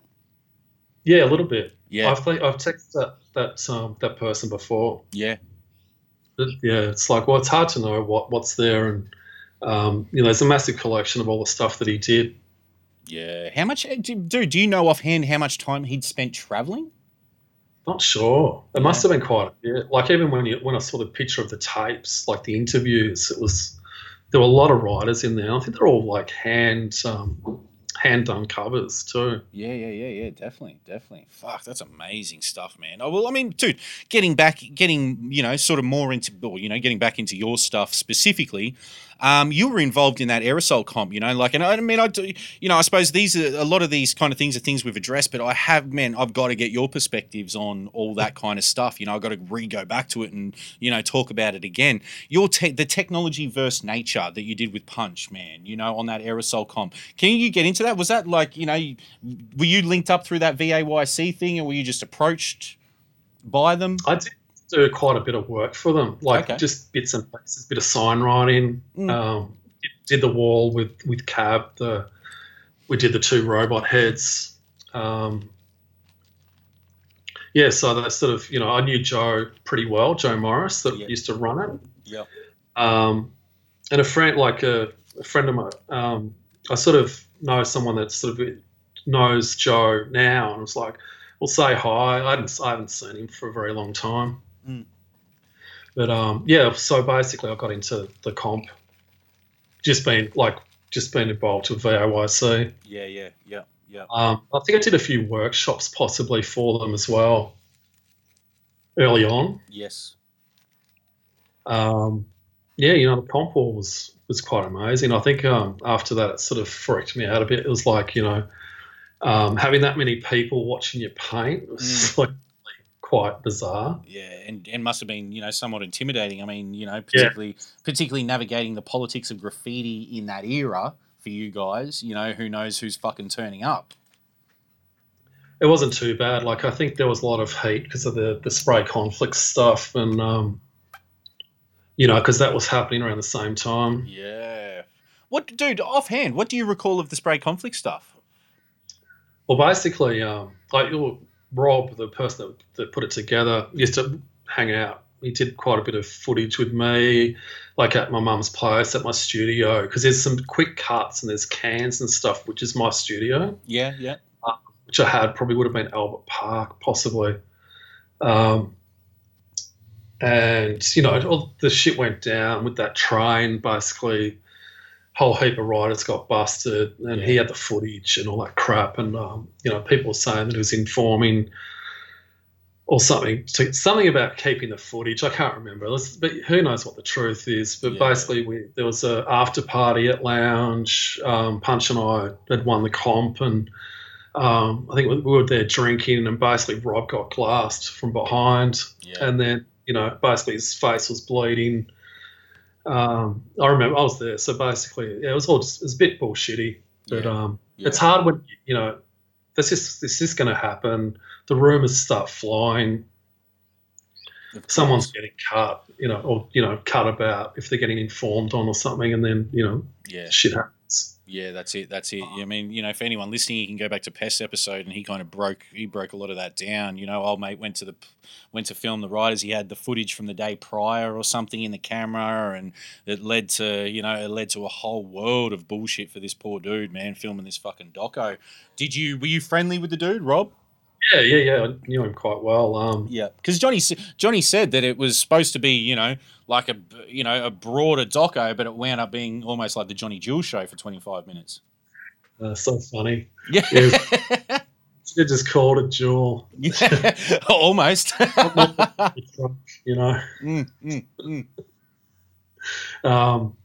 was it's good to see how it came out, and it documents that moment. It's funny, like Jules sent me, I can't find it anymore, but it was like dubbed in a different language. Oh, word. It was a classic. So, I had footage of myself talking in some other language that had been dubbed in. And You're joking. I tried to find it. I just couldn't find it. It's an absolute classic. That's fucking dope, dude. That's dope. And once again, for anyone listening, if you've been listening over the past few weeks, man, head to YouTube or just fucking Google sprayed conflict and you'll come up on this doco. It's an amazing, it's just an amazing little snapshot. It's largely Johnny in there, largely Jewel based, but, Cab's in there, Merda's in there, Peril's in there, tons of legends, tons of legendary figures are in there, man, just even if it's just a fucking snippet. But yeah, Johnny spoke about it, Pest spoke about it, we kind of got the background on that and the resulting fallout that would follow, so moving through things, bro. Dude, I wanted to ask you about that piece that you did that was inspired by the 70s puzzle, that Hexed puzzle. And dude, and how you kind of interpreted a puzzle and put that on a wall, man. Like, once again, I know that's just an extension of your own creativity, but from go to woe, just the concept, bro, like, being inspired by a puzzle. Yeah, I think it just sort of happened. I remember I went to, it would have been my mum's, like a board game or something, like just a puzzle thing. And I looked at it and thought, oh, that'd be cool to make a style out of. And I remember I must have sketched at 3 BPS, that radio station that Chrissy had. And I think I just sketched it with a biro or something, or pen. It was blue pen, so it wasn't even like pencil. It was just directly on the paper. Wow. Not even, it just all came out. And what? And you were sketching it at 3 PBS. Yeah. Oh, word! Sick. I for some reason I remember that, and then that outline. It's on orange paper, and I just used blue pen, and then it would just a lot of that stuff just came out. It's almost like I didn't erase much. Like, I think a few times I probably got liquid paper or something and corrected a few bits, but generally it just came out. But sometimes, like, if I didn't finish a sketch, it's almost like I just couldn't get the energy back to finish it. Yeah. Like all that same vibe. Yeah. So, like, I'd sketch something and always sort of know that if I have to finish it, because otherwise, if I try to go back, it's like the flow just doesn't work. Yeah. Energy or something. It's hard to explain. No, But no. I get it. stuff just would work like just straight out on the paper. It was like I just felt like a human printer sometimes, you know. Yeah, dude. Yeah. No doubt. Yeah, but the puzzle thing. So that was Preston Tech that it was Jewel, myself, and Peril, and that was in that the Inside the Train Gangs article as well. Ah, really? So I pretty much used all the different colours too that I could get. Because the puzzle had a few different colours, I just did the similar sort of thing as well. Yeah. And just heaps of Kill Rust Black. I think I've run out a few times. How many days you put into that? Well, there was a few. Yeah. It was a great place, Preston. I grew up in Preston when I was a kid. My parents were living there. And it was cool to sort of go back because I'd always been on sort of all over the place and never really gone back to Preston. Yeah. What was dude? Just once again, just offhand, what was like Preston Tech, bro? Like so much, like not only the amazing graffiti that those walls produced, but did you attend Preston Tech? No, I didn't. I left. My parents left there when I was probably, under 10. I might have been 7 or something. Yeah. Because fuck, man. I mean, I think I asked Pest about it. Like just the writers, the talent, whatever came out of Preston Tech at that time, man. Like there was some amazing shit going on just there. Just there alone. It's like it was just amazing place to paint. Like it's just no issues. What was that? Sorry, man. You dropped out. No issues. People just sitting around watching us paint. Yeah. Was it? They weren't legal walls either, were they? No. Well, now I know it wasn't legal. Yeah.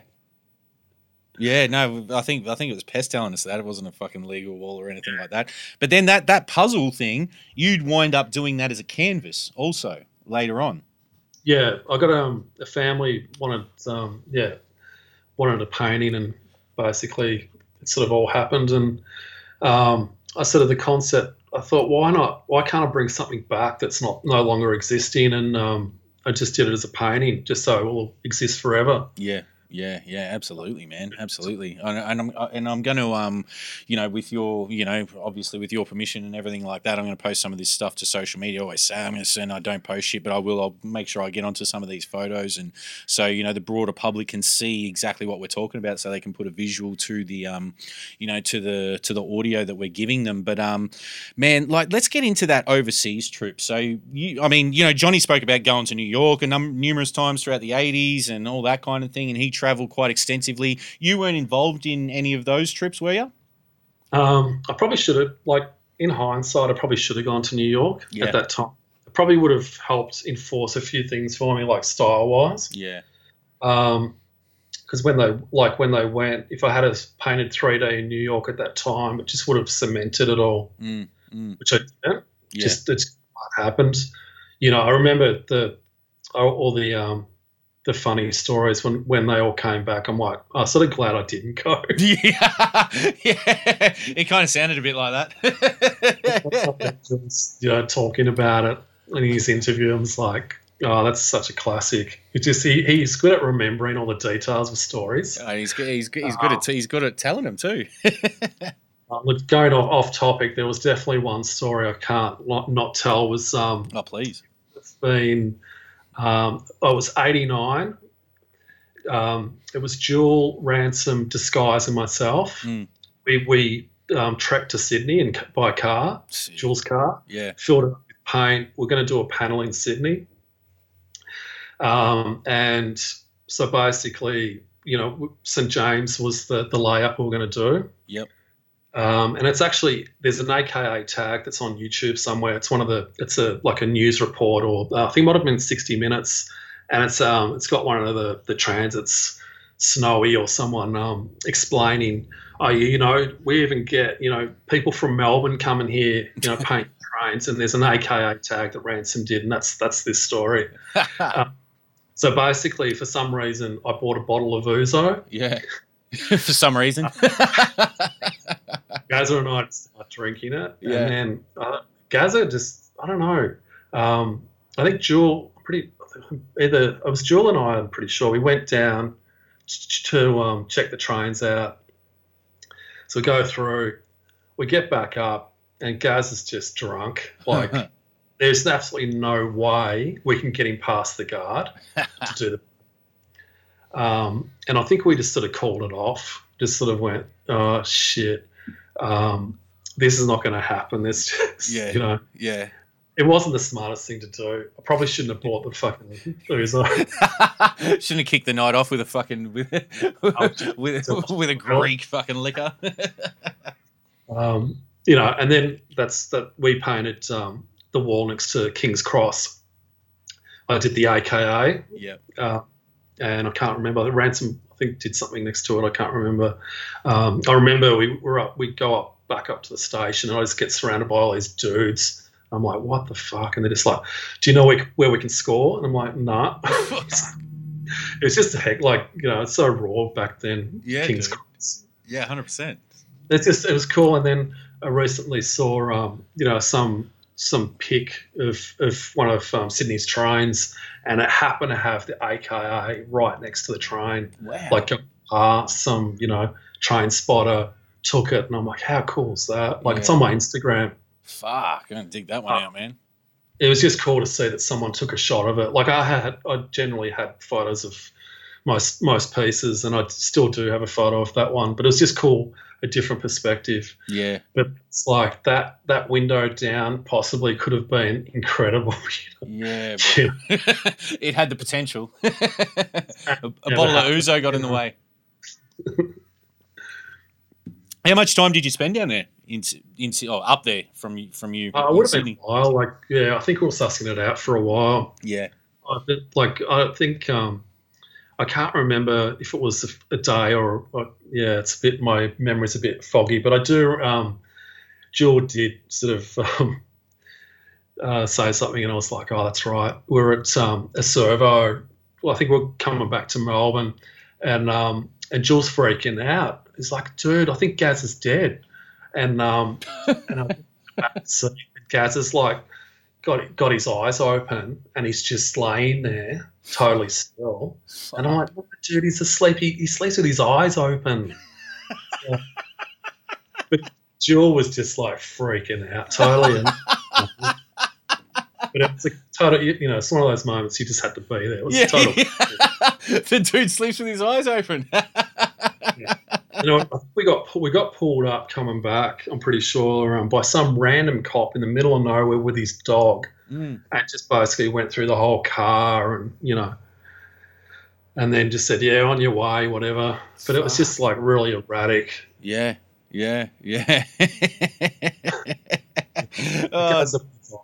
Have you maintained any relation? Like, do you still talk with Disguise, with Gaz?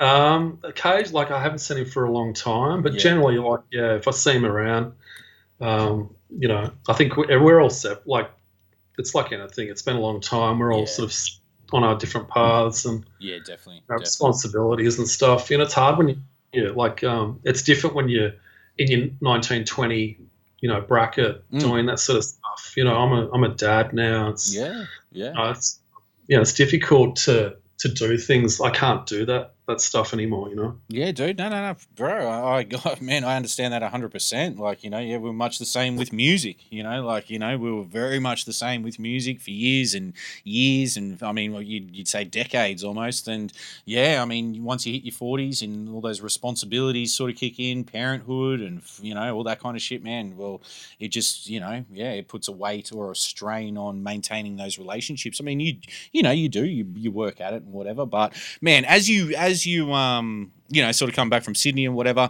that trip to Europe, dude, you spent 6 months over there. Lumet took you over there. Man, break that down for us. Like, how did that come about? So basically, I think it was around, it was 93. I was unemployed. I was doing a bar and wine course through whatever it was. It would have been, you know, whatever the employment thing was. Yeah. Like the dole. Yeah. Yeah, sort of like pretty shit. I get a random call from Lumet saying, look, do you want to come to Germany? We'll pay for your airfare. I can get you some work and all that sort of stuff. And so, yeah, I'm like, yeah, why not? So I cut the bar and wine course short and went to Germany. Yeah, dude. So I can't do this anymore. I'm going overseas. Yeah. Yeah, so it was culture shock. I'd never been overseas before, and it was quite amazing. I just couldn't paint. I just sort of felt like it wasn't what I was painting. Just wasn't me. Okay, really? Yeah. Yeah, it's just weird. I think maybe I was just trying to take in too much, and I was in Munich, Hanover for a while. Sort of going up and down. Painted in Berlin. I painted the Berlin Wall, and it was absolute shit. It's probably one of the worst things I've ever painted in my life. No shit, really? Yeah, it was just crap. Like, yeah. I couldn't sketch. It was like I just had a mental block, just a major one. I did that small wall in Berlin with Lumet. It was basically the blocky that's got the E and D coming out. I don't think I've seen it. I did something previous to that. It was almost like a tag style. It was just crap. And then I'm like just not liking it. And then I think I just went, all right, I just did this tiny little sketch on a random bit of paper. It's like the size of my palm. And then just did that sketch in like 10 minutes and then did that. And it just felt a lot more like what my style was. Yeah. Just cranked it out and it was working. I could really feel it. And then Lumet's like, yeah, well, it was just more me. Yeah. So most of that trip was, I think I did a robot head, which I didn't mind. It was in some school somewhere. I lost the photo. It's just straight out of my sketchbook because I sort of wasn't doing much style stuff then. I sort of got out of style a little bit and started just doing more sort of robots and similar to what the comp wall was with the robot heads. Yeah. Just trying a few, like just doing stenciling and just trying some other stuff. Like, I was stenciling way before a lot of people. Yeah. I was doing like 20 plus colors on paintings and stuff. Yeah. Just experimenting. Like I've sort of had, I think I just needed a rest from style, and then people started picking up the 3D stuff, and I'm just like, it probably took me, a decade to get over it, like just bitterness of just being copied that hardcore. Yeah, certainly. It comes back at you where people are asking you, can you do like a style like that guy? And I look at it and go, yeah, like, yeah, you have fucking clue. It's like it's coming full circle. Yeah, dude, 100%. And it's hard to comprehend as an artist because you always want to be individual. Yeah. And when I was in Germany the second time in '96, I was there for 10 days just for a small wall that Lumet had organised. I was doing graphic design. Some security guard there was like, "Do you like the 3D German style?" And I'm like, dude, I don't understand how your whole country can have a style. Yeah, more for real. individual. Yeah. Because I just sort of see style is like personal experience. Yeah. You look at all the top writers in Melbourne, and that's the thing about '88. Like you had everyone doing sort of different things, but well, you had the DMA guys who were kicking ass. Tam and New were doing amazing things. Yeah, 100%. Ransom, Jewel. The list is it just seemed like a peak moment in Melbourne style. Yeah, man. Dude, I 100% agree. Like, I think there was kind of like a bunch of dynamic duos out of Melbourne at that period. You had Paris and Peril, Tame and New. Yeah. I would almost consider yourself and Ransom, Jewel and Pest, and everyone a Tame and New, and even Paris and Peril, maybe more traditional kind of New York style funky lettering, but then there was guys like Jewel and Pest who were kind of pushing shit in a different direction. Like Jewel was kind of, he sort of just really came out the box with his own thing, and then you and Ransom in particular, and then obviously the Gazzers, the Disguisers, and USA Crew and all those that predate you guys. MSA, like I'm just my memory's a bit MSA, man, MSA, You know. like seriously, like MSA, FMC, DM, like bro, we can go through the list, Yeah, Acid was like he did amazing stuff. But that's what I mean by like just because I'm not naming every person, I'm just sort of saying generally Melbourne in like all the aspects of writing. Everyone was doing individual stuff, Yes. which and that's what should be about. It's funny when you're seeing like and that's probably one downfall with social media is that you've got a lot of people that just, which will always happen. They paint the trends. Yeah, dude. Yeah. 100%. 100%. Every aspect of fashion, whatever, photography, you've always got these trends people follow. There are definitely people breaking ground with style. Yeah, 100%, man. So, landing in Germany, and not to put you in, or put you down in any. But did you feel any intimidation by being on like foreign soil, having to paint amongst those dudes? Like, was there a level of intimidation there, or what was it? Yeah, it was like, well, they didn't really know who I was. They're like, well, I'm basically just a nobody in Germany. And, Germany was extremely respectful with the hip hop community, like the culture, everything, like just getting people. I met Crazy Legs was there. Yeah. Doing stuff like for the jams they were doing. And they just Europe really took on the whole hip hop culture, like, which they always have. Yeah. But they've been a lot more respectful with it than Australia, like as in, having these big events, paying well, I don't know where Australia is with accepting graph still. I just, artistically, I don't think graffiti will ever be accepted in Australia as an art form. Yeah. We're still struggling. It's like, the National Gallery still won't bring in graffiti into the collection, Yeah. Maybe pass away, possibly. Some assholes will be ringing my family wanting some sketches, but who knows? Yeah. Do you think that acceptance, right? So I would tend to agree in regards to an acceptance of graffiti. Graffiti being the outlaw element of the culture of hip hop and whatever. But where I would say they have become more accepting is that quote unquote street art shit. So street art seems to be, in all capital cities around this country, street art has definitely become like a thing. Mural work, you'd even say, sort of obscure lettering and all that kind of thing. Like if a dude can obscure his piece, not unlike what you did, for so many years throughout the 80s, throughout the late 80s and well into the 90s and shit like that.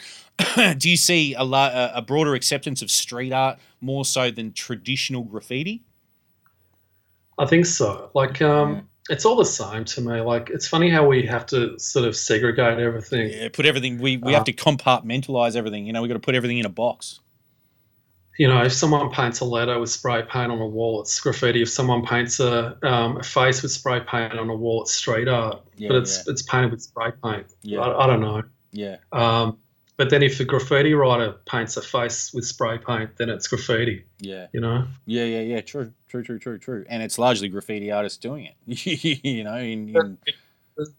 It's a lot of the time I think people just think graffiti's a stepping stone for street art, but you got to consider that basically all the spray paint imports that come in through wherever into this country, it's all graffiti based. It's all graffiti. So you got to have respect for graffiti, Yeah, definitely, man. It's all graffiti based, but there are people that have stepped immediately into that street art space. Whether we want to put it in boxes or not, a lot of people have just come out as street artists, like they're, whether they're whether they do stencils, fucking pasting, wheat pasting and all that sort of shit, or, letter structures and stuff like that. There's obviously graffiti artists that have moved into that space, but then there are at this point, and I think, man, we can credit social media in some regards with this. There are people that have stepped immediately into just that mural space, that that space that existed for, even here in Brisbane, man. At the moment, there's a lot of the councils and all that sort of stuff. They're commissioning a lot of dudes that were former graffiti artists, maybe, graffiti artists of, a similar ilk as you and, similar sort of time frame, and they're all doing sort of mural work now, in order to make a crust. Look, they are paying better than they have been, like councils in general. Yeah, true. It's the street art graffiti thing. I think it all comes down to what the artist does. Like you can do something that's letter based and that will look good as a mural. You got to sort of break away from the traditional mindset of the layout of what graffiti should be. Yeah. Well, how did you do that so early on? Like, the Central Station Records wall that you did in like 88 and stuff. I mean, you truly have to be a forerunner for what exists today. And you did it in the true traditional graph sense. Like your murals, dude, your fucking gallery work, that Paran gallery shit, like that work, man, is really amazing stuff, man. Amazing stuff, Station was just basically stuff that was in my sketchbook that somehow like cropped. It was okay. I think I did the spray can. What was it called at the time? I forgot what they call them. I did the 3DM, it was in pinks, and it had sort of like a tube. Yeah, dude. That was the Central Station joint? Yeah. Yeah. They just basically said, yeah, just go for it. And then I started painting it. Yeah. I think a studio. I used to hang around Paran quite a bit. And then it just sort of all happened. Yeah. I mean, even, dude, like, the Las Vegas one that's in is it in Kingsway? No, it's not in Kingsway. Is it in Kingsway? It might be in Kingsway. But, that kind of stuff, dude, like, it really is, man. Like, it's really ahead of its time, man. I mean, you have been ahead of your time throughout your career, but I mean, we can kind of pinpoint it at this point, like we have documentation of this at this stage. And I think that's the importance of doing things like this podcast, man. And that's why I thank you so much for coming on, because, we really need to credit you and, and hear those stories, man, and hear how things may have transitioned to that. Was that you by that stage, by 89, 90, moving from, traditional illegal graffiti into a legal space? I think so. I just around 90 I stopped because it was just to a point where I was, I just couldn't push it any further. Like with the going to court. Yeah. The Las Vegas thing happened because I was designing. I was going to art school in 89, which was just down the road, Prantave. Yeah. Started designing stuff for Las Vegas, which was a brand, which was Renegade Clothing. Yep. So the guy Darren, the owner, had had the wall and wanted us to paint it, Bondi and I. So that sort of happened through that. Wow. Was that with Bondi, was it? Yeah. Yeah, wow. Bondi. So that's crazy. Yeah. I did, I've done decade plus designs for Darren at Renegade. It's, he's a good friend of mine, and I've just done so much work for the label. Yeah. Especially in the 90s and the sort of 2000s. Yeah. Dude, something I've never asked any of you guys, like having a lot of you guys on. I mean, Kylie Minogue's Locomotive video, Bondi painted that, didn't he? I mean, sorry? Well, yeah, Bondi painted that. Yeah, I mean, they're right there. That's, I mean, that might be considered, one of Australia's earliest kind of commercial graffiti work. I mean, there was probably a lot of commercial work by that stage, but, definitely definitely broadcasting what Australia, or Melbourne in particular, specifically, was giving to the globe. I mean, go back, anyone go to YouTube, Kylie Minogue's Locomotive video, Bondi. Who else is in that? USA Crew? Oh, I'm not sure. I can vaguely the cities and stuff in the design. That's right. Yeah. So Las Vegas was there for a while. It was like 10 years plus, I reckon. Yeah. Someone cab painted over it for something. It was something to do with some sort of business. Okay. I remember meeting someone that was involved in it, saying that we got so many people contacting us, dissing us about going over your piece. And I'm like, I gave Cab permission to go over it because it wasn't slashed by Cab. It was slashed by that guy from Earthcore Raves. Oh, he passed away recently. okay, yeah. But he used to go over it with his rave posters. Yeah, right. With no respect at all. Yeah. And then it was just funny to hear the story about the backlash of campaigning over it. Yeah. What? And he copped some fucking flack over it, did he? Or the company did or something. Yeah. It's like the Murder Peanut Paran was that was gone over by Sony. It would have been the first Sony PlayStation had a magazine, and that it would have been rock posters. Basically, just went all over it. They just went over the pieces, and then it got basically that it's got covered up by posters, years worth. Yeah. And then the early 2000s, I was living briefly in Brighton, and they got someone had cleaned all the posters off that wall, and it had the pieces back. Wow. I don't know what the time, it would have been, 10 years or so. I can't remember the exact amount they were covered for, but basically they were there. And I just got some quick shots of them. And then eventually they were sandblasted off. But it was cool to see it, like all those layers of bill postering come off and reveal the piece again. Dude, that's archaeology to me. To me that's archaeology right there. When some of that history is revealed, that's fucking, dude, that's amazing stuff, man. That's amazing stuff. But okay, so moving through things, bro. Yeah. When you return from Europe, and we'll start wrapping up now, man. I truly do appreciate your time, brother, and I appreciate all the jewels you're giving us. When you return from Europe, you go into graphic design. Basically, around 94, 95, I started learning the Mac through, Renegade. I was doing designs hand done for Renegade. They were taking my designs to a company that were, digitizing them with a Mac and colorizing them for output. That guy that owned that business offered me a job. I declined the first time and then went back a few years later and picked up a job. They showed me how to use the Mac.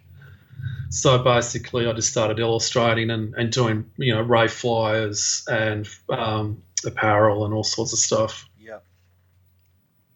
The whole rave flyer thing too. That's another, story in itself. Dude, I could imagine your style translating quite easily onto some of those early rave flyers. Like those mid-90s rave flyers. Yeah. It was, a different experience. Using some I'm getting some, I basically used to draw up the characters and stuff and the concepts and get that, they'd sort of push it on to some other companies to do the 3D work with Silicon Systems and stuff. And I look back at it now, it's like Blender can do better, Yeah. It's really, see, but that was the technology at the time, it was state of the art. Yeah. Like, dude, if you kind of go back into the history books and look at your style, you have a very, your style was kind of technologically advanced in many regards, like in the way you structured letters. Was it a natural thing for you to go into graphic design? I think so. I sort of still, I sort of got out of graph and then I sort of started picking it up again. I always sort of sketch here and there and I probably don't share that much anymore. Like, I've got a box full of, sketches, but it's like after being burnt that hardcore, it's like you get skeptical about sharing things. Yeah, true. Because everyone's looking for the new thing, and social media is just so it's about the instant. It comes and goes within a second. Yeah. It's all rooted in a moment. People want that next thing, and it's like I just sketch for personal reasons. Like I just like doing styles and painting. I've lost a lot of confidence painting, and that's probably why I've stopped. Is that I'm sort of scared about it's with what Pest said about being a celebrity writer. It's sort of true that you're in the spotlight, but it puts a lot of pressure on you to really perform every time you do a piece. Yeah, definitely. And it's a lot, as you get older, it can become a bit of a hindrance when, you start worrying about how things are going to be perceived by people. You know, because you're put on a pedestal. Yeah, 100%. And you know, I like sketching. I sort of really want to get back into just doing some paintings that are a bit more not so mapped out. Just have a sketch and then just take it to a wall. Yeah, no, definitely, man, definitely. I mean, hold on, just a sec. Sorry, mate. That's all right.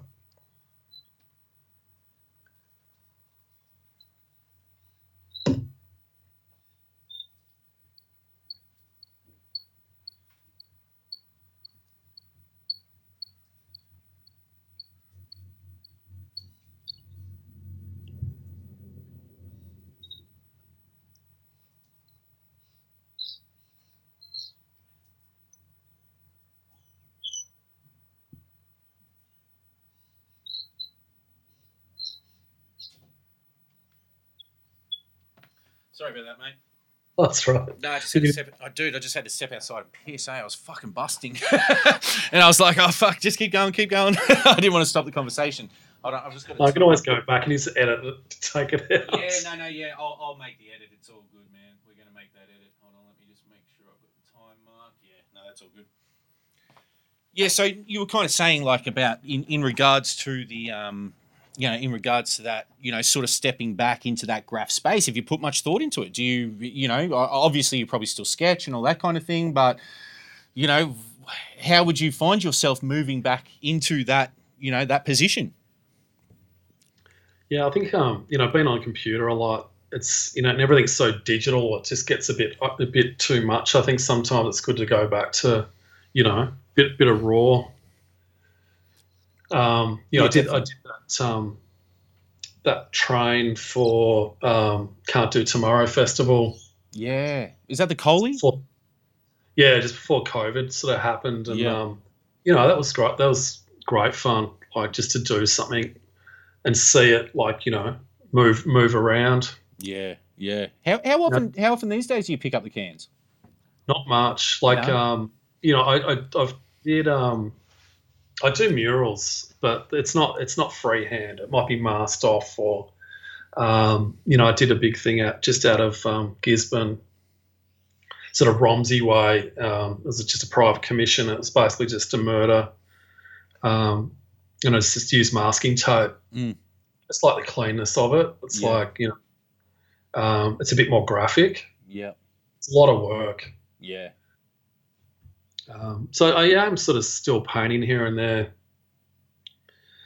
but just not sort of like just piecing style, like where it's more freehand. It's not so controlled. Yeah. Certainly. Do you still sketch letters? Do you still sketch murder? Yeah. I still have thought about just maybe getting a new name or something. Just trying something else. But it's always good to try to push that same word. Yeah, no, 100%, dude, 100%. I mean, fuck, and the things you've done with those letters, man, those 5 letters, man. I mean, you turned them into, you made masterpieces out of those letters. But moving into that corporate work, that Absolute campaign you did, dude, was spectacular, man. And you were breaking it down as the computer stopped that it was you, Demote, and was it Prinz or Fibs or? Yes. Yeah, sorry, yeah. Man, so basically, please get into it. Sorry. It was just through a friend of ours. Like, he basically pitched the job to the agency. So the 3 of us, Fibs, Demote, and I. Yep. So there were other agencies, like other agents or whatever, pitching for the job as well. There might have been 10 different people going for it with their groups of artists. Yeah. But he managed to get it, so we got the job.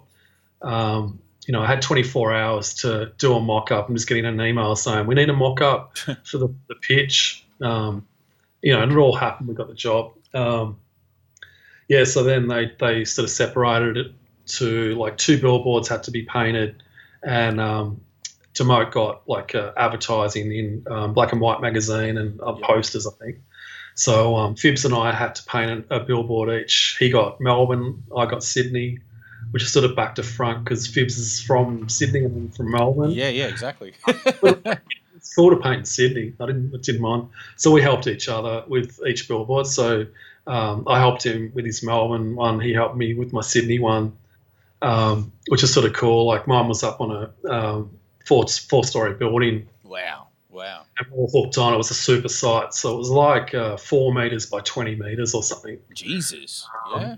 We were all hooked. We had a little, like those things that they use for cleaning windows on skyscrapers. The little word. Yeah. they're hooked onto the billboard.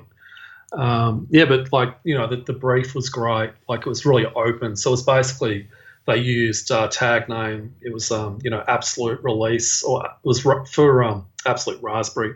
So it was Absolute Raspberry by Demote, by Fibs, by Merda. Wow. Which was, and it was just I was quite pleased with that piece, and because it was it was sort of my style. Yeah. And it was massive. And I had to paint mine with brush because the sign guy was going, oh, if you use spray paint, the off spray is going to hit the cars down below. And I'm like, really, 4 stories down? And they get on site and they're like, oh, no, it's okay to use spray paint. I'm like, dude, I've ordered all the paint. Like, I sent my artwork to the agency for the poster, and there was a party, and I spoke to one of the Mac operators. He's like, dude, your EPS just dropped in the template exactly. I don't even know how you did that. And I'm like, it's quite funny because I'm like, dude, I've got a graphic design background. Yeah. But it was funny to, they just didn't realise that we've got experience. Yeah. They weren't expecting it. They're expecting some street kid to rock up and, do their thing. But it was a good job. Like it was great. What about the because that's amazing, man. I'll post images of the Absolute campaign to our social media over the course of the week. But also that Melbourne one you did for the shopping centre was a competition. Yeah, that was like I had another friend, just trying to get votes for me because basically it was a public vote. They you had to send in you sort of resume, CV, whatever, examples of your work. Then they picked a handful of artists to then submit a design, and then the public had to vote. So everyone's just pulling favors to get votes in. Family members are just passing along emails going vote for Jay and whatever. So it's quite funny. Yeah. And I got the job. It's it's still hard work because it's not like you're winning a massive TV. Yeah, it's the price is right. You're winning a week's full of of hard work painting a huge thing. Yeah, so dude. I cut. It was all stencil. Oh, because I was about to say that was all stencil based, wasn't it? Yeah, I cut it all at home in panels and then joined it all together on site. So painted it in sections, and my concept was that was Melbourne, the word, because I was actually born at QV because it used to be a hospital. Yeah. So that was my pitch, was that relating to my being born there in Melbourne, so it had to be the word Melbourne. Yeah. And then a friend's like, the only other place that Melbourne is written is at the airport, and I'm like, well, that's sort of cool. It all worked out in the end. It was hard work, but it's still there. It's still there? Yeah. Dude, it's incredible, man. Like the reds, the greens, the reds, the blacks, the whites, like, just the colors, man.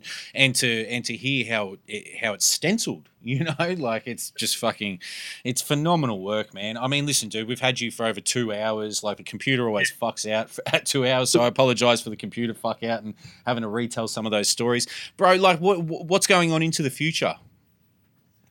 Not sure. A bit, there's a lot going on at the moment. Just lockdown. It's just, a bit tough mentally. Yeah, 100%. Well, how are you finding it? How are you surviving it, man? Lockdown. Just art.